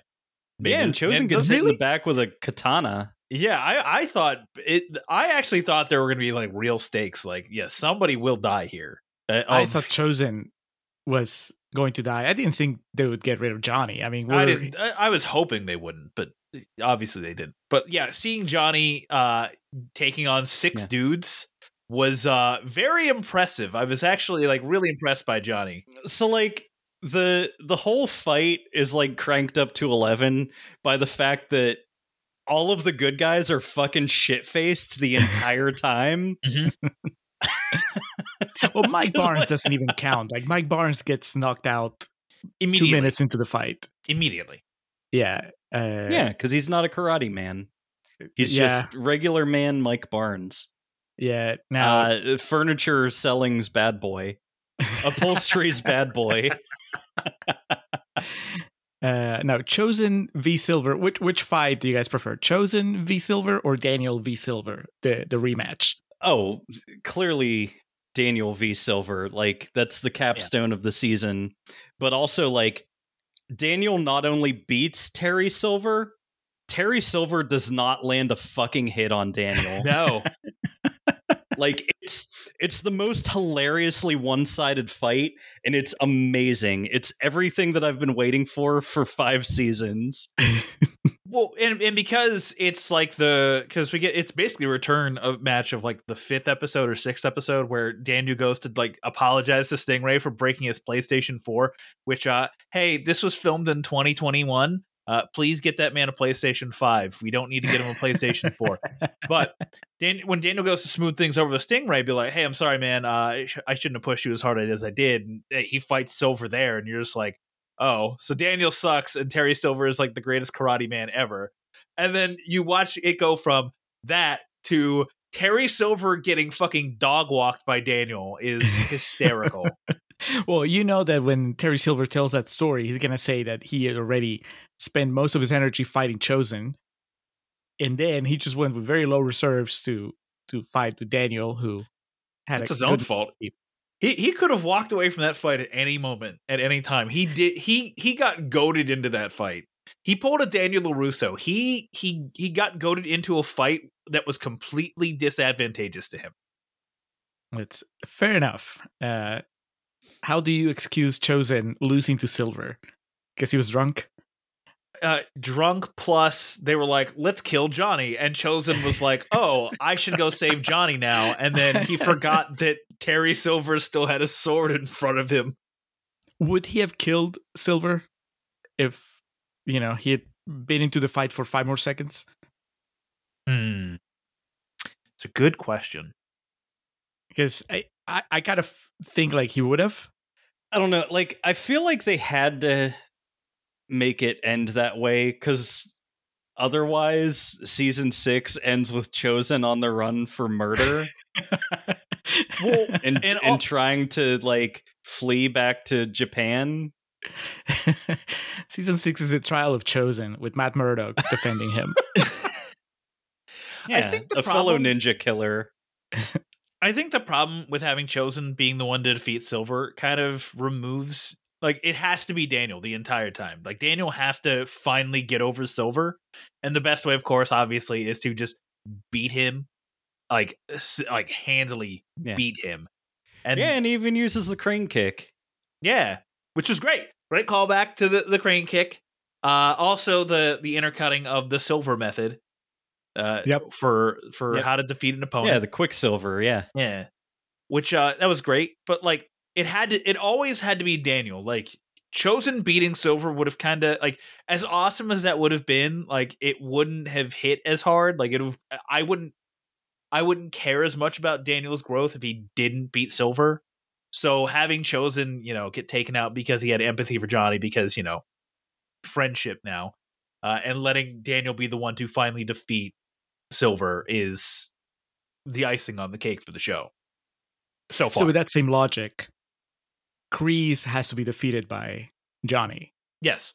When it finally happens, it's going to be Johnny that takes him down. Also, like, my one hope for season 6 of this show is that Johnny's the main character over Daniel again. Yeah, because this was a very Daniel-centric show. season outside of like, you know, a little bit of Johnny where he's trying to bring back Miguel and Robbie and make them brotherly, and like the whole pregnancy angle.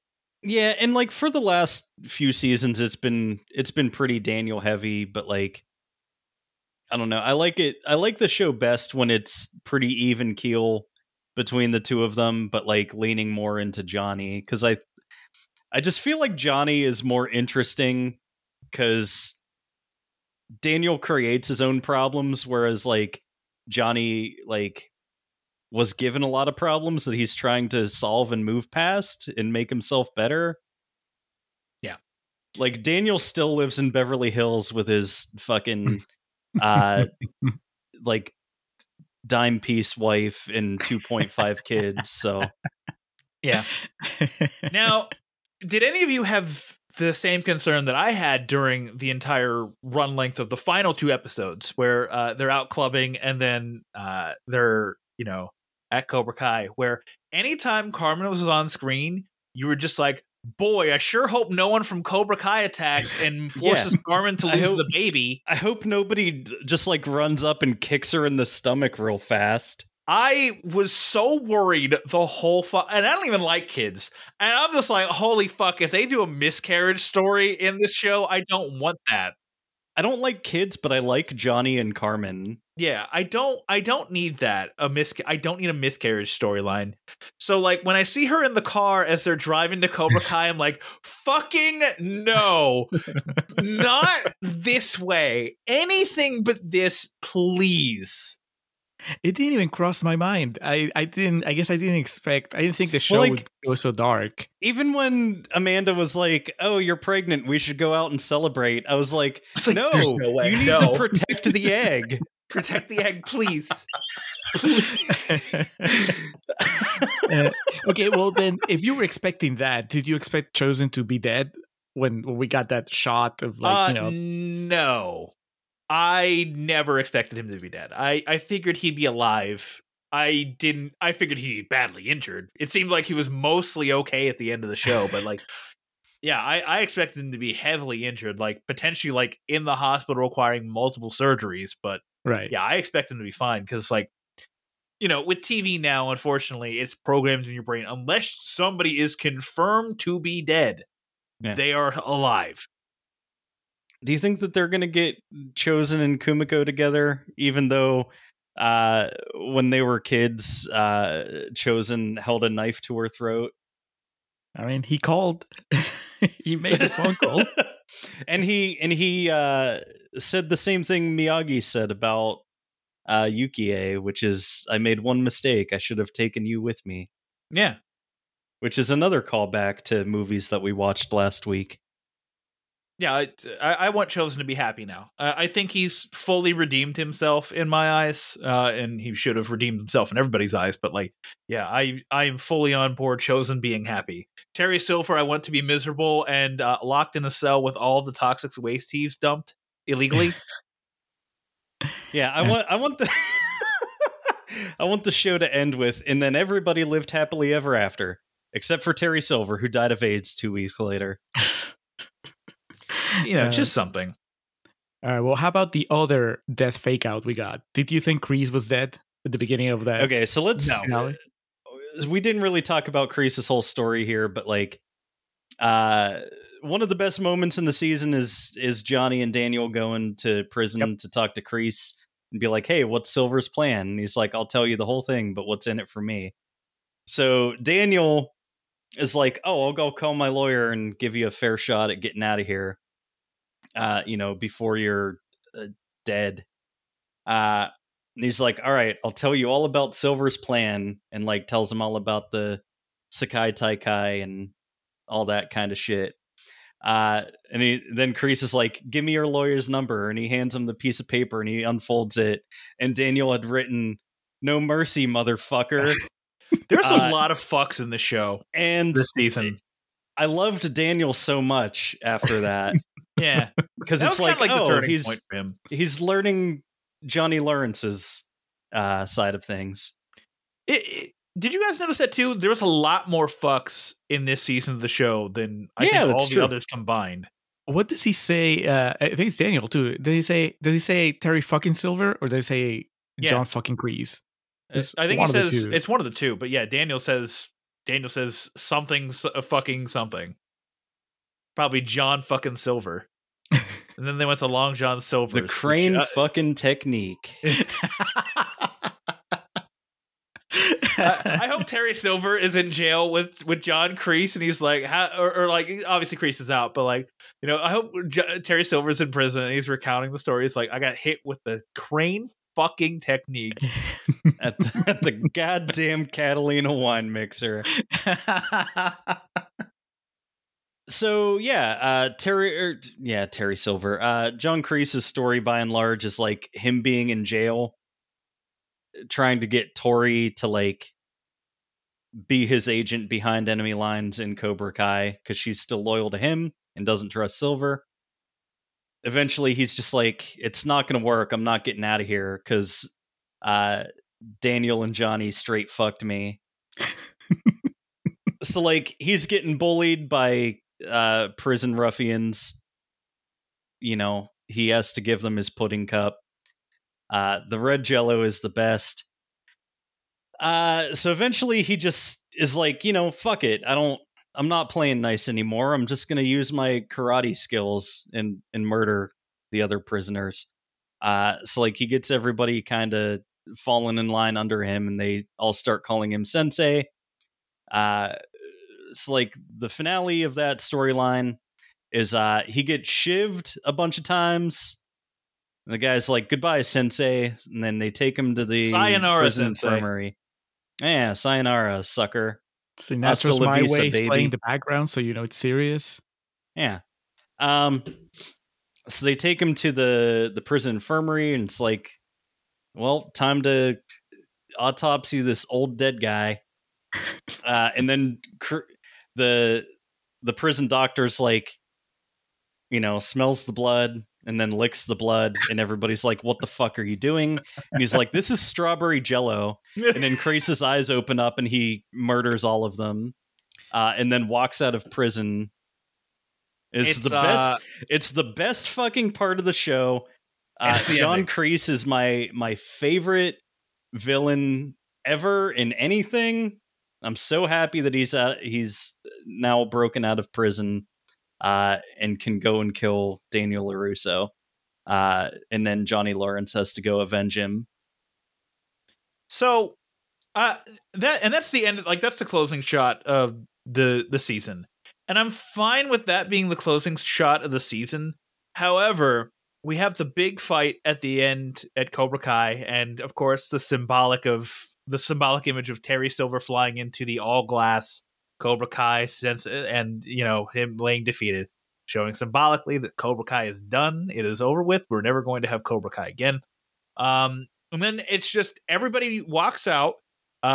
It's like an 80s movie. Like, it's like The Burbs, where The Burbs resolves. And, you know, you got Kyler, like, Art giving a fucking statement to the news team. Man, it is like The Burbs. And everyone's like fucking Miguel and Sam and Robbie and Tori like walk down the road with like fucking bandages on their head and they're like blown up. And like Kenny's like, yeah, I'm not ready to talk now. And we have no idea what happened to the other senseis of Cobra Kai. Are they in jail too? What's going on with there? There's no real resolution to everything that has just transpired. It's just like, boy, that's crazy. I love you guys. And now we kiss. And then it's just like, John Kreese is out of prison. It's like, what? Daniel, your dojo is on fire and your wife is home. My wife is home. Mike Barnes, your furniture store is on fire and John Kreese is out of prison. John Kreese is out of prison. I don't think Mike Barnes knows who John Kreese is. Yeah, he does. There was the fight scene in 3 where Miyagi runs through all 3 of them. Yeah, Kreese comes back for that part, yeah. Yeah, he jumps out from the cardboard cutout of John Kreese. He goes, bleh.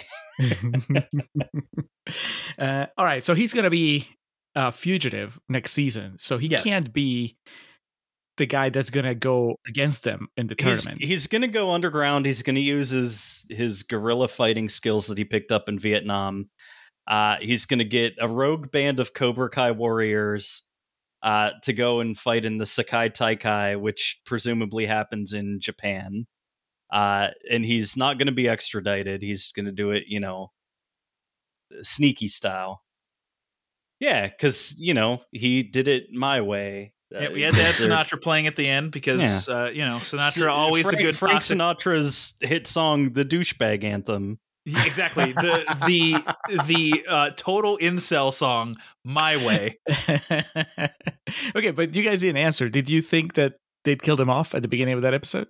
Oh no, I knew because I knew they were talking about like they did the red Jello thing earlier, and I'm like, oh, guy stabbed him a million times. That's red Jello. I'm like, there's no way they've killed him. Like it's just red Jello. I thought Kreese was fucking dead. They fucking got me. They got me good. Yeah, I was like, so. Man, I'm fucking bummed out.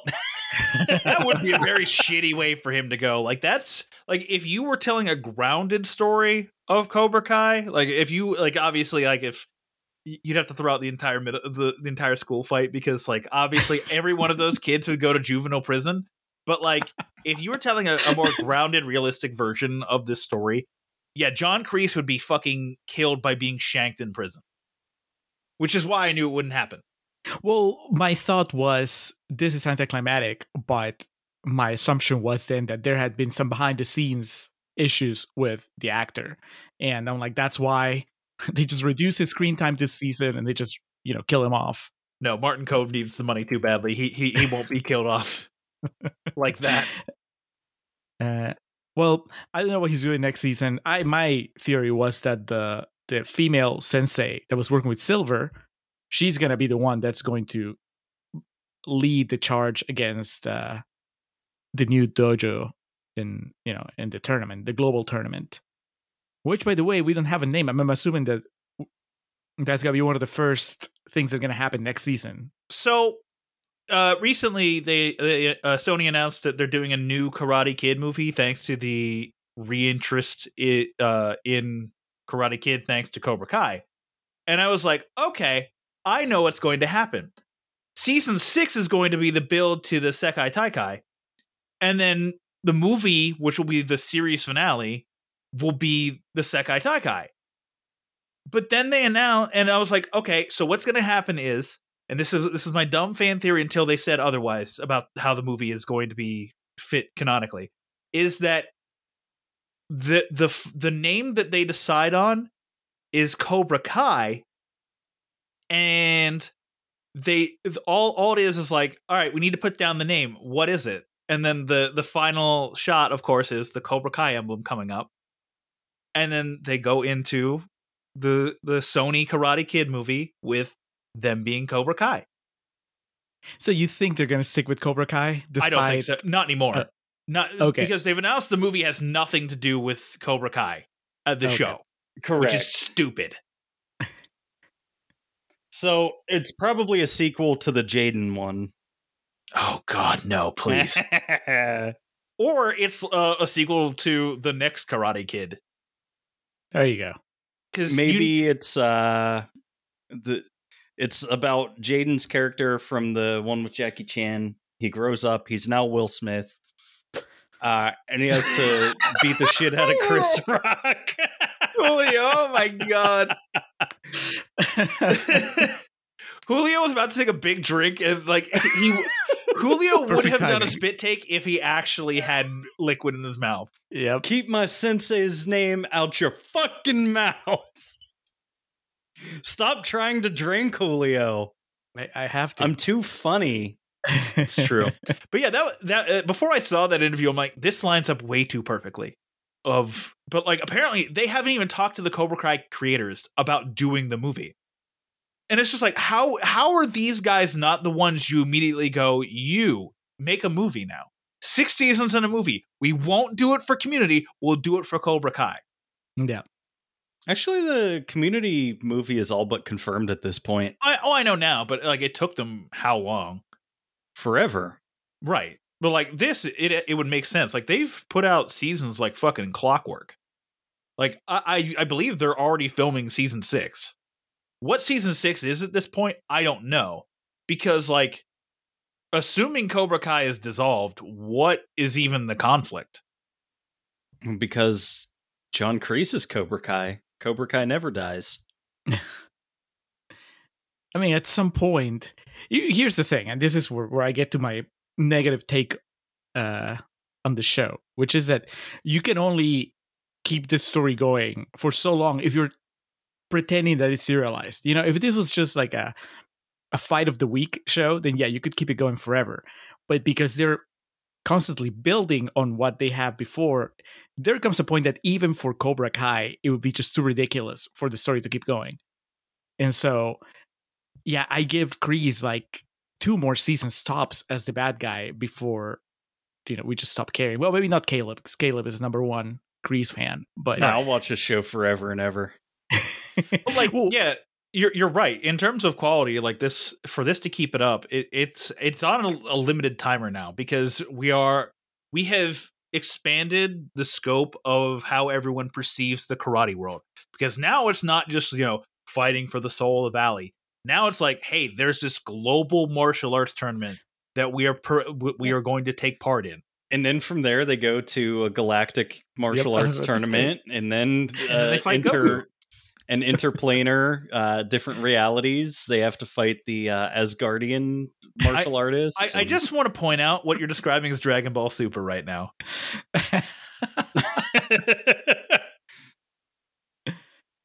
Yeah, and people loved that. So people love that. But yeah, what's the fucking problem? Besides the tournament part of it, the thing I think is that there's only so much more that you can do with Daniel, for example. You know, it's like I feel like he's learned everything he needed to learn. Like, unless you completely revamp the setup of the show to where there's something else that he needs to learn. But at this point, it's just like he can't keep making the same mistakes. Like, same thing with Johnny. Johnny, like, I mean, he's still, you know, he's gonna be a new dad, so it's a new challenge and all that. But overall, the progress you can make with them as characters as people, you know, there's a ceiling to that. I think it's plateaued. You think so? I don't know where Daniel they go with these. Daniel definitely. Johnny, yes, he has a little bit to go, but like Miguel has seemingly plateaued. Like, the only relationship that really needs to be worked on is Tori and Sam. And I feel like they're going to resolve that within season 6. And it's like, where does the animosity or anything, like any kind of confrontation, come from? Because unless it's coming from the Tekai Saikai, or Sekai Taikai, whatever, I'm never going to say it right. Unless it comes from that and like other schools showing up to fuck with them before the tournament, like, there's nothing. So we have to just get to the tournament, and then the tournament is it. Yeah, I concur. Penis Breath, maybe it's gonna be the next bad guy. Penis Breath is gonna take over, make a new dojo. I was just gonna say, I can't wait till like 30, 40 years go by and we get Miyagi-Do, a show about fucking Penis Breath trying to get revenge against Sam and Robbie's children.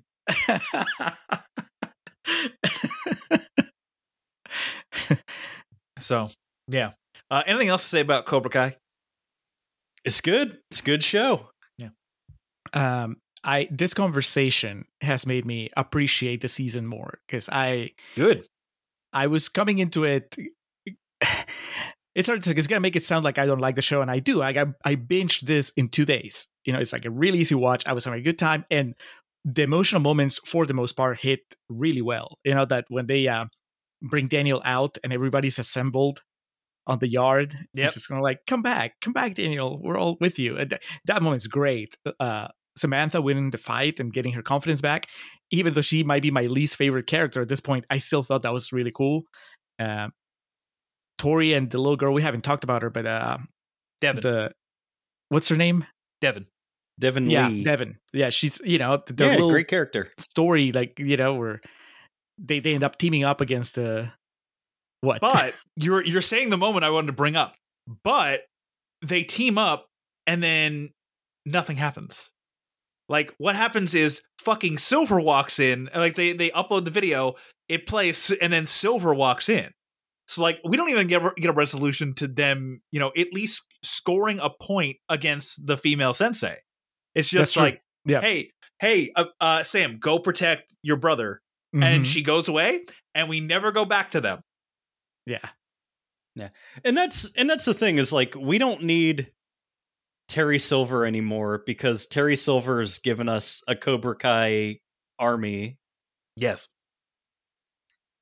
That now presumably Kreese will take command of. Somebody. There's a weird power vacuum where you could see many people taking over. Fuck it, Sato comes back. Just really old and wrinkled and just you betray me, Chosen. I will kill you. I don't know why he always did the gravelly voice. It's always good. It's like the Batman voice, like decades too early. It's like Sato definitely has throat cancer. I want to say, in summation, this might be my least favorite season of the show, even though it has some of my favorite moments in it. And it's only because after 5 seasons, there's a lot of the formula that I've just kind of, it doesn't feel fresh anymore. And a lot of what I enjoyed in the earlier seasons was just that feeling of like, this is fresh. This is, I really like what they're doing with the mythology. But this season, like I said earlier, it feels like it's just running out of mythology to pull from. So you really, like Mike Barnes and Blake Lively's sister. Is that who she is? Yeah. Yeah.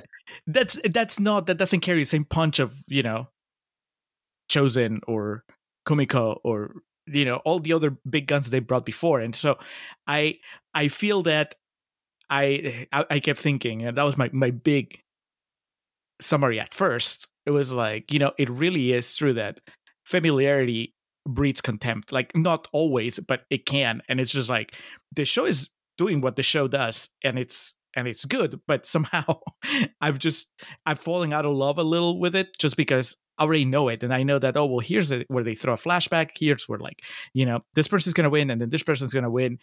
I kind of know its tricks. If they had killed Chosen in the finale, that would have thrown me off. I'd be like, all right, well, now I'm once again not sure what's happening. But I feel like it's just I needed not Netflix or the audience in general, but I needed to end soon so that they can end on a high for me. Correct. But it's still a good show, and it's a show that, like I said, I can binge whenever and have a good time, and enhance that good time whenever I talk to other people that like it, because this conversation was just so much fun. Like, arguably even more fun than watching the show because we can geek out about the same things. Right. I haven't really had that experience. Like, there's not a sense of like getting too comfortable with the show and it not being able to like surprise and delight me anymore. Like, I've been consistently like enamored of the show from like the first frame to the last. Like, it's very rare for me to, be able to enjoy something, like, honestly and sincerely, because I'm such a miserable fucking person. But like, for it to never like, well, I was gonna say wax and wane, wax on, wane off. Get it? Hey, it's a Wayne. linguistics joke. Yes, we did get it. Yeah. My final thought of the show is, this is the best season of Cobra Kai. I think the ultimate problem I'm going to have with this is if season 6 winds up being a letdown. Like, obviously, if season 6 isn't better than this season, like, technically it's a letdown. But like, what I mean is, if season 6 doesn't bring like any kind of like reasonable confrontational purpose to the show, or if there's no real tension remaining, because it feels like for the most part things are wrapped up outside of like the martial arts tournament that was so important we've never heard about it before, that we're going to hit a stagnant period for Cobra Kai until we get to that martial arts tournament.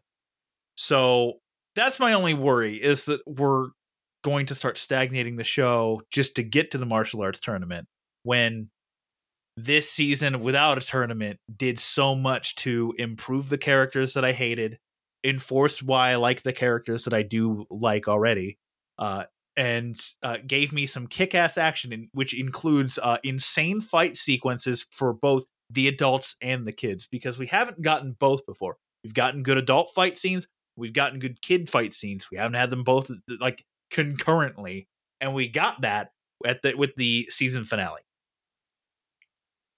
Yeah, I agree. I kind of think this is the best one. Well, that's Who- like who's got your the- opinion, Julio's all man. alone on his island of this is the worst season. I don't know. I guess if it makes sense, and I am glad that you guys are, or that you, Dan. I think Caleb always liked Daniel, but to hear you, Dan, be excited about Daniel warms my heart, because I hated was this possible. man for 4 seasons. Yeah. I like truly hated him because he was such a smug douchebag. And in this, he finally accepts that he has issues. He goes through a struggle where he has a crisis of faith. Come buy a used car, get a free bonsai tree. Fuck Like, you prick. What a fucking prick. I actually felt bad for him when Silver knocked it, like whenever Silver bumps into the fucking trees. So you're just like, oh God. I know exactly what's happening here, but this is going to be awful for Daniel. Like, I feel so bad for him. And then his wife leaves him because he can't stop karateing. Just stop punching people for 3 minutes. Don't send Chosen to kill people. I didn't. That is, Doesn't matter. that is It like happened. that is a good example. For example, just to like extrapolate that, I don't need to see that kind of friction between Amanda and Daniel ever again. I think that we've run it to the ground, and this was a good ending point for it. And if it happens again next season, I'm just gonna feel like we're spinning a We're reels. retreading things, yes. Yeah, I almost felt that way in this season at points. I was glad that they were able to take it in a few different, directions, but I think that that's about it, Right.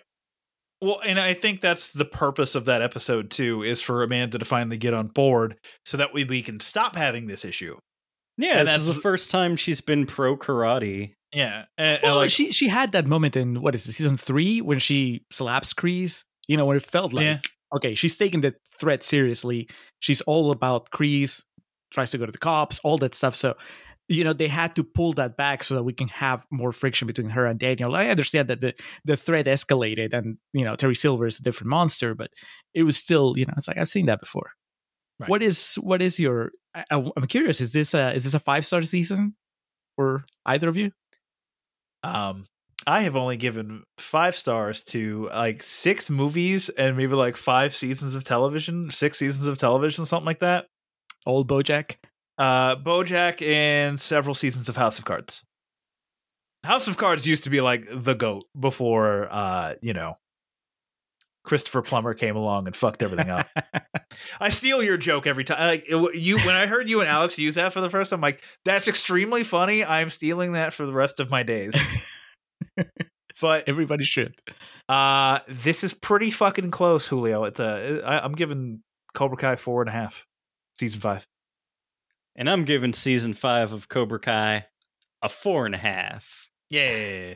And Julio's giving it a 1 because he's a fucking I loser. told you, I binged it in 2 days. You didn't do that with something you're not enjoying. Yeah, that's true. I don't hate watch. I don't have the energy. No, but this may be revisited if I ever binged the entire show but at this point I'm at 3.5, which is still respectable.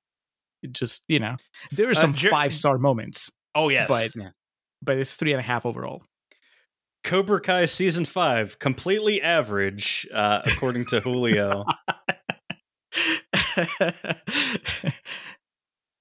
The steak, didn't care for the decor. That's all right. With that, let's get into a patron requested review from Julio. Julio of the Contrarians. podcast. Yes, he gave us what the fuck is this even called? Without Saying Goodbye. Well, fine if you don't want my money. You mean if we watch terrible movies, you'd give us money? Well, sure. Mr. Caleb, welcome to the Patron Review segment.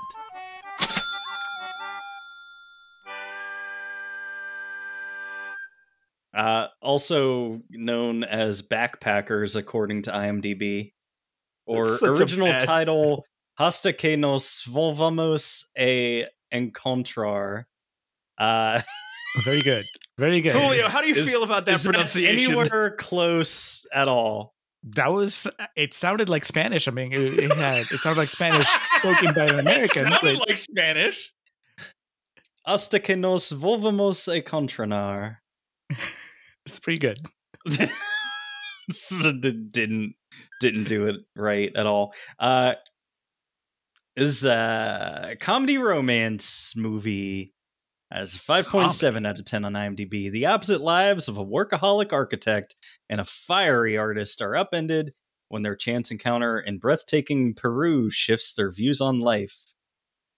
He starts caring more about life and less about the company, and she becomes addicted to what the dick did. Julio, what do you think of a movie we watched? It is. I picked it because it is famously or infamously, maybe the first ever and only so far Peruvian Netflix original. And Peru is the country I'm from, so it was a curiosity. I knew it was on Netflix. I'm assuming it's gonna be on Netflix forever if it's a Netflix original. But Yes. still, I couldn't risk it going away without forcing as many people as I can to watch it. So it seemed like a good idea to expose you to a little bit of Peruvian culture, maybe in quotation marks. A lot of Peruvian tourism. I don't believe you that this is a Peruvian movie because there's not a single pan flute band in this movie. I mean, There's none of the that should tell there's you no something. ponchos that are like multicolored. they're in the background. You just Oh yeah, that's right. Yeah, you're just distracted by the by attractive people.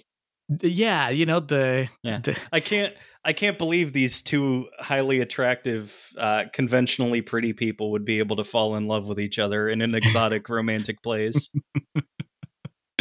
I'm just curious to hear what you guys thought of this pre-generic romance set against the backdrop of a country that doesn't really get much of a spotlight. And I mean, I don't know, like, because see, I watch it and I'm like, I can tell you, well, this is right, this isn't right as far as like the depiction of the country. But you guys watching it as just people who are not Peruvian, do you watch it and you're like, okay, so this is what Peru's like? Or no. No, I mean, in the same sense that I watch The Lord of the Rings and think this is what New Zealand is like. Okay, but The Lord of the Rings is not trying to tell you that that's New Zealand. I guess that's true. Like, I don't know. I missed who the production company was at the beginning of the movie. I feel like it's the Peruvian Tourist Board because, like, all this movie is just like, look how beautiful Peru is. You know, hey, we're in this cool town. Look at this cool view of this entire town. That's why they want to set the whole hotel up there so that everyone's like, wow, cool look at this town. Now we're going to go backpacking in these beautiful mountains. They have beautiful rivers and hot springs. And look, it's Machu Picchu. Look at our cool beaches. Look how crystal clear the water is. None of that pollution you have in the United States, you fucking eco-terrorists. Yeah. Literally every time in this movie that they said Cusco, I said, you mean Cusco's poison, the poison specifically chosen to kill Cusco. You know, the poison for Cusco, the Cusco killing poison. Yes, that poison. That is a bigger sin, I think, in this movie. You don't see a single llama. And that is, that's true. I've been to Cusco several times. That's the thing. This is not believable that it's in Peru. There's no pan flute bands. There's no llamas. which are the two things that I know about Peru. Yeah. Well, And I also can- Julio's Jonathan- not in it because that's the third Julio's thing, I not in it? guess. There you go. The fourth thing that we know about Peru is that Jonathan Frakes likes to narrate over UFO videos that were shot there in the 90s. That's true. No UFOs and no Jonathan Frakes in this Yeah, movie. that was actually probably the worst part is no Jonathan Frakes and no UFOs. You're not wrong about it feeling like it's a tourist video. Like that is the main, that seems to be the main concern of the movie, just to sell you Peru as a tourist attraction, a tourist destination. Well, like the conceit of the movie is, hey, how do we make Peru more touristy while maintaining its national identity? And the movie would tell you it's impossible. Right. Well, what the main female character says, yes, the tourism isn't what makes Peru Peru. It's the culture and the people. And it's like, yes, but a person staying in Peru for 2 weeks isn't going to experience the culture and the people. It's the person going to Peru for 2 weeks is going to experience the cool places that they've seen in this movie. Yeah, it's really weird that, I mean, I don't, just on a pure like storytelling, filmmaking level, I just don't care much about the big conflict here, because I find her like the defender of the country, defender of the spirit, the soul of the country and Cusco. I just find her grating. I think she's very like self-righteous. Look at what a quirky free spirit I am.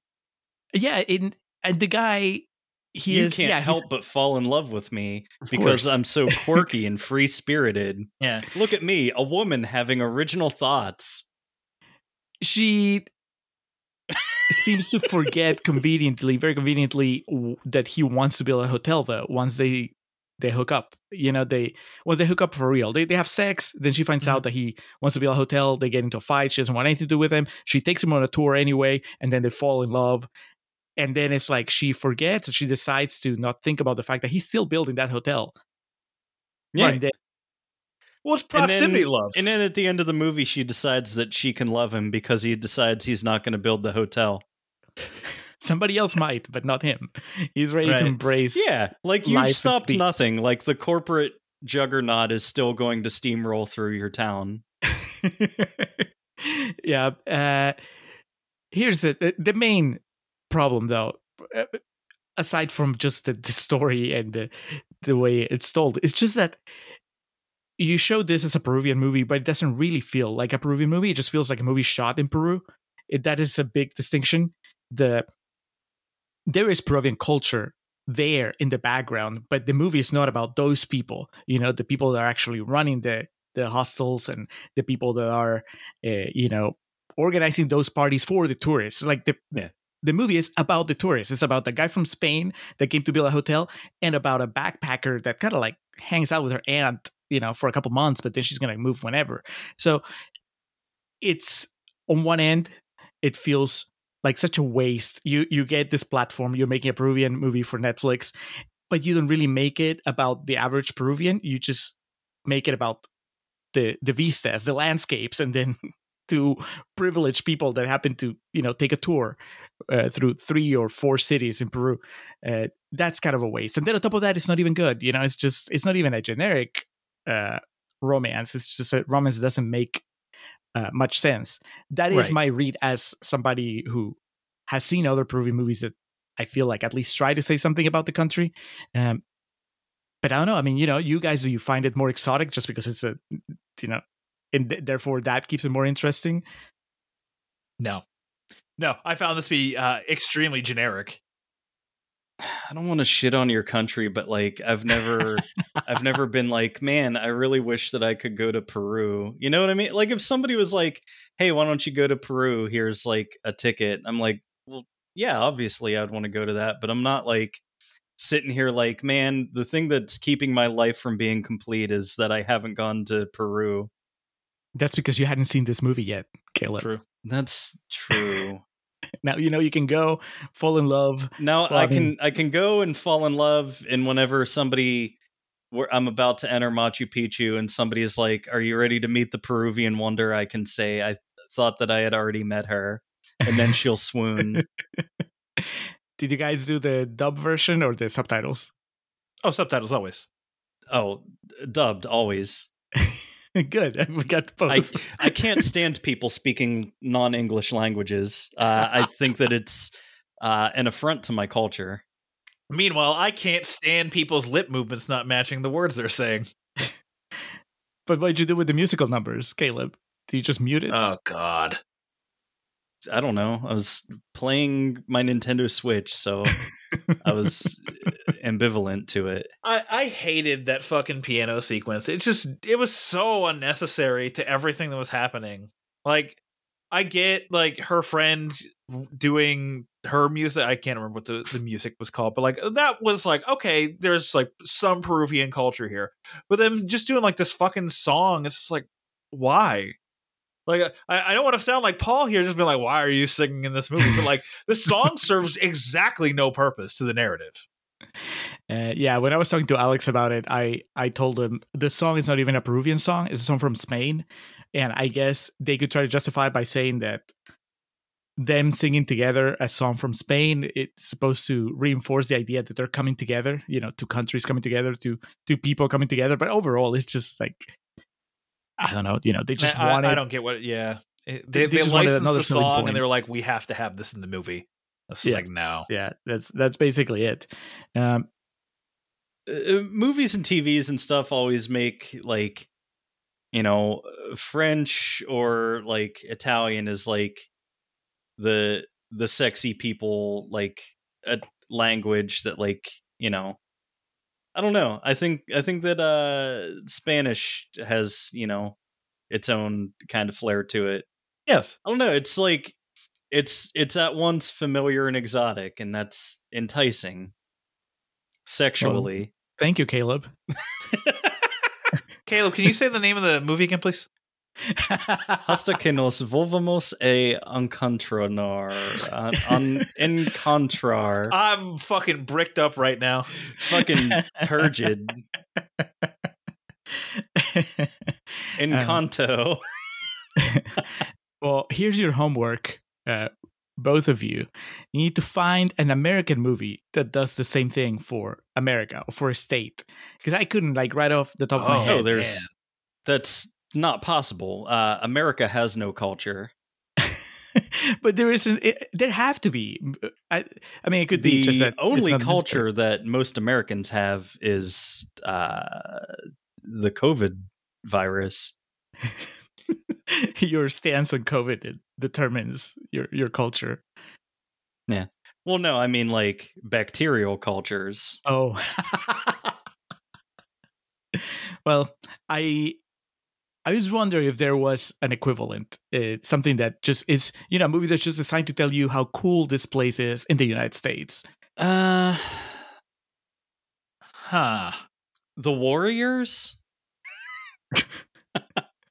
I don't know. Makes Coney Island look pretty cool, I guess. I think New York might have. Think about it. Like, New York and LA have so many love letters to them. Like, yeah. I'm sure you could pick any of them. But, like, find something that's not either of those places. That's the real challenge. That's true. Yeah, maybe Louisiana, I think. With what, Forrest Gump? It's just, you know, it's a Louisiana, Vegas. I'm thinking of, like, big party places that are celebrated just for being there. Oh, yeah. Yeah, I see what you're saying. The Hangover, famously, like, a pro Vegas tourism movie. Actually, it kind of is, honestly. Hey, you can run into Mike Tyson in Vegas. You can steal his tiger. Come get punched by Mike Tyson. That's culture. Yeah, I don't know. Well, in Spanish, come to America, get shot 3 times. All right, so in Spanish, give me your ratings for. I haven't taken Spanish in years. Ain't no fucking dos. Shot. Trace. It's completely average. That is incredibly generous, Dan. You're in a good mood today. No, it's if something's generic, it gets the generic average rating of 3. Yeah, well, it was cute enough. I liked their back and forth. I liked his back and forth with her aunt. I thought, the characters were the three main characters that we actually cared about were all, to a degree, charming, but it is like a very commercialism. Hey, please come to Peru. Please come stimulate our economy. Thank you. Well, I did not find her charming. I love the aunt. The aunt, I know her as an actress from Peru, from other things. Sexy Peruvian singles in your area are waiting for tourists. Hey, she has Tinder. And they have Uber. Did you guys notice the name of the Uber driver? I did not. His name is Uberto. Oh my Christ. Oh, I love it. That's great. Yeah. With all that, still 1.5 stars. Oh my God. This is not. It's. I don't care. You're allowed to hate whatever you want, but like I'd never have expected that. If there's ever a better Peruvian movie on Netflix, trust me, you guys will watch it. That'll be my next pick. Yeah, but who knows when that will happen? I'm just looking because they actually did get a Peruvian actress to play the Peruvian. Because like normally you would see like, because he is a Spanish actor, and you would guess like potentially she is also a Spanish actor, but no, she is from Lima, Peru.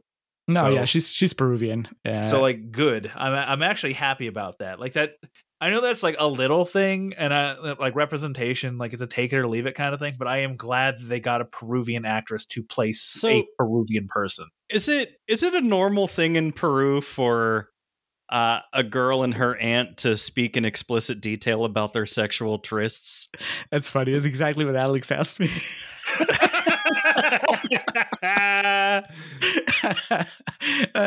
Like verbatim, or pretty much. He was like, so does everybody in Peru talk about sex like this? And I mean, Peru is a very conservative country. I think it's grown a little more liberal in the years since I left, but it's still mostly conservative. So you were the problem.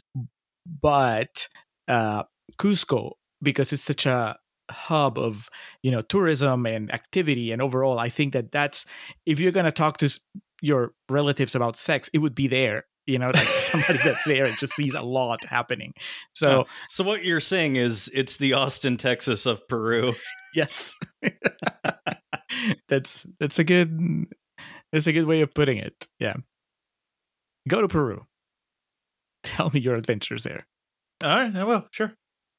All right, Julio, thank you for coming on the show. This supersized Netflix and Swill episode where we talked about Cobra Kai for a long time and then talked about the greatest tourism commercial we've ever seen. Yes. Thank you for having me. Always a pleasure. Tell everyone where they can find you. You can find The Contrarians on every podcatcher ever made. You can check our website, wearethecontrarians.com, and you can talk to me on Twitter at Contrarian Prime. You can talk to Alex at Contrarian Alex. That's it. All right. Yeah, thanks for coming on. Keep Austin weird. I can't wait to tell my aunt all of the sordid details of our tryst here. And you have to do it in Spanish, though. Tango un gato en los pantalones. Tu mamá se limón con mi perro. Are you getting hot and bothered, Dan? Oh, extremely. I have an hard feeling in my pants. I've burned out the 2 Spanish phrases that I know. ¿Dónde está el baño? ¿Dónde está la biblioteca? That's all I got. Those are my Spanish phrases. All right. Next week on the show, we are watching the Allison Janney vehicle, Lou.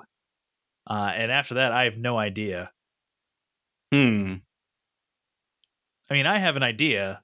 I just don't know if you want to do it. I'm out of Karate Kid movies to foist on you, so it's true.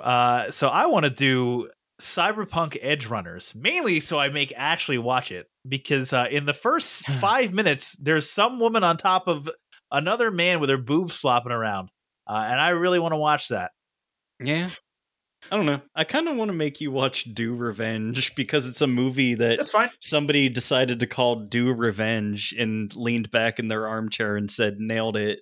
I added it to my list. I'm ready to watch it, so give it to me. Yeah, okay. So we're gonna do Revenge. do Revenge, which is what Kenny did to Anthony on Cobra Kai season 5. Oh my god, that's true. It is. Well, as for us, you can find us at netflixinspo.com unless we get DMCA'd by Netflix again, in which case, who the fuck knows where you'll find us after that. But yeah, check us out there and all the podcasts that are available on that website for now. Thank you to Space Weather for the use of our theme song, Bitter, which is the taste of the toilet water that Daniel's kid got his head put into. That's funny. And until next week, this is Caleb saying, I hope that you've enjoyed your time and you can go and relax and wax off.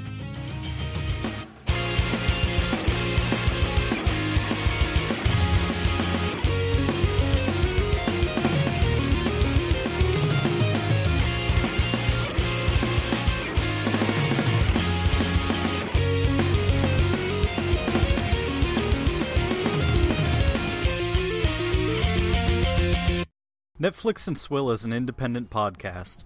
As such, we believe in the scrappy underdogs of the podcast world. If you're an indie podcast and would like us to run your promo on our show, please contact us. The little guys need to stick together. If you enjoy what we're doing, please consider leaving us a review on Apple Podcasts and telling a friend. The more we grow, the better the show will be. Thank you for being part of the Netflix and Swill family.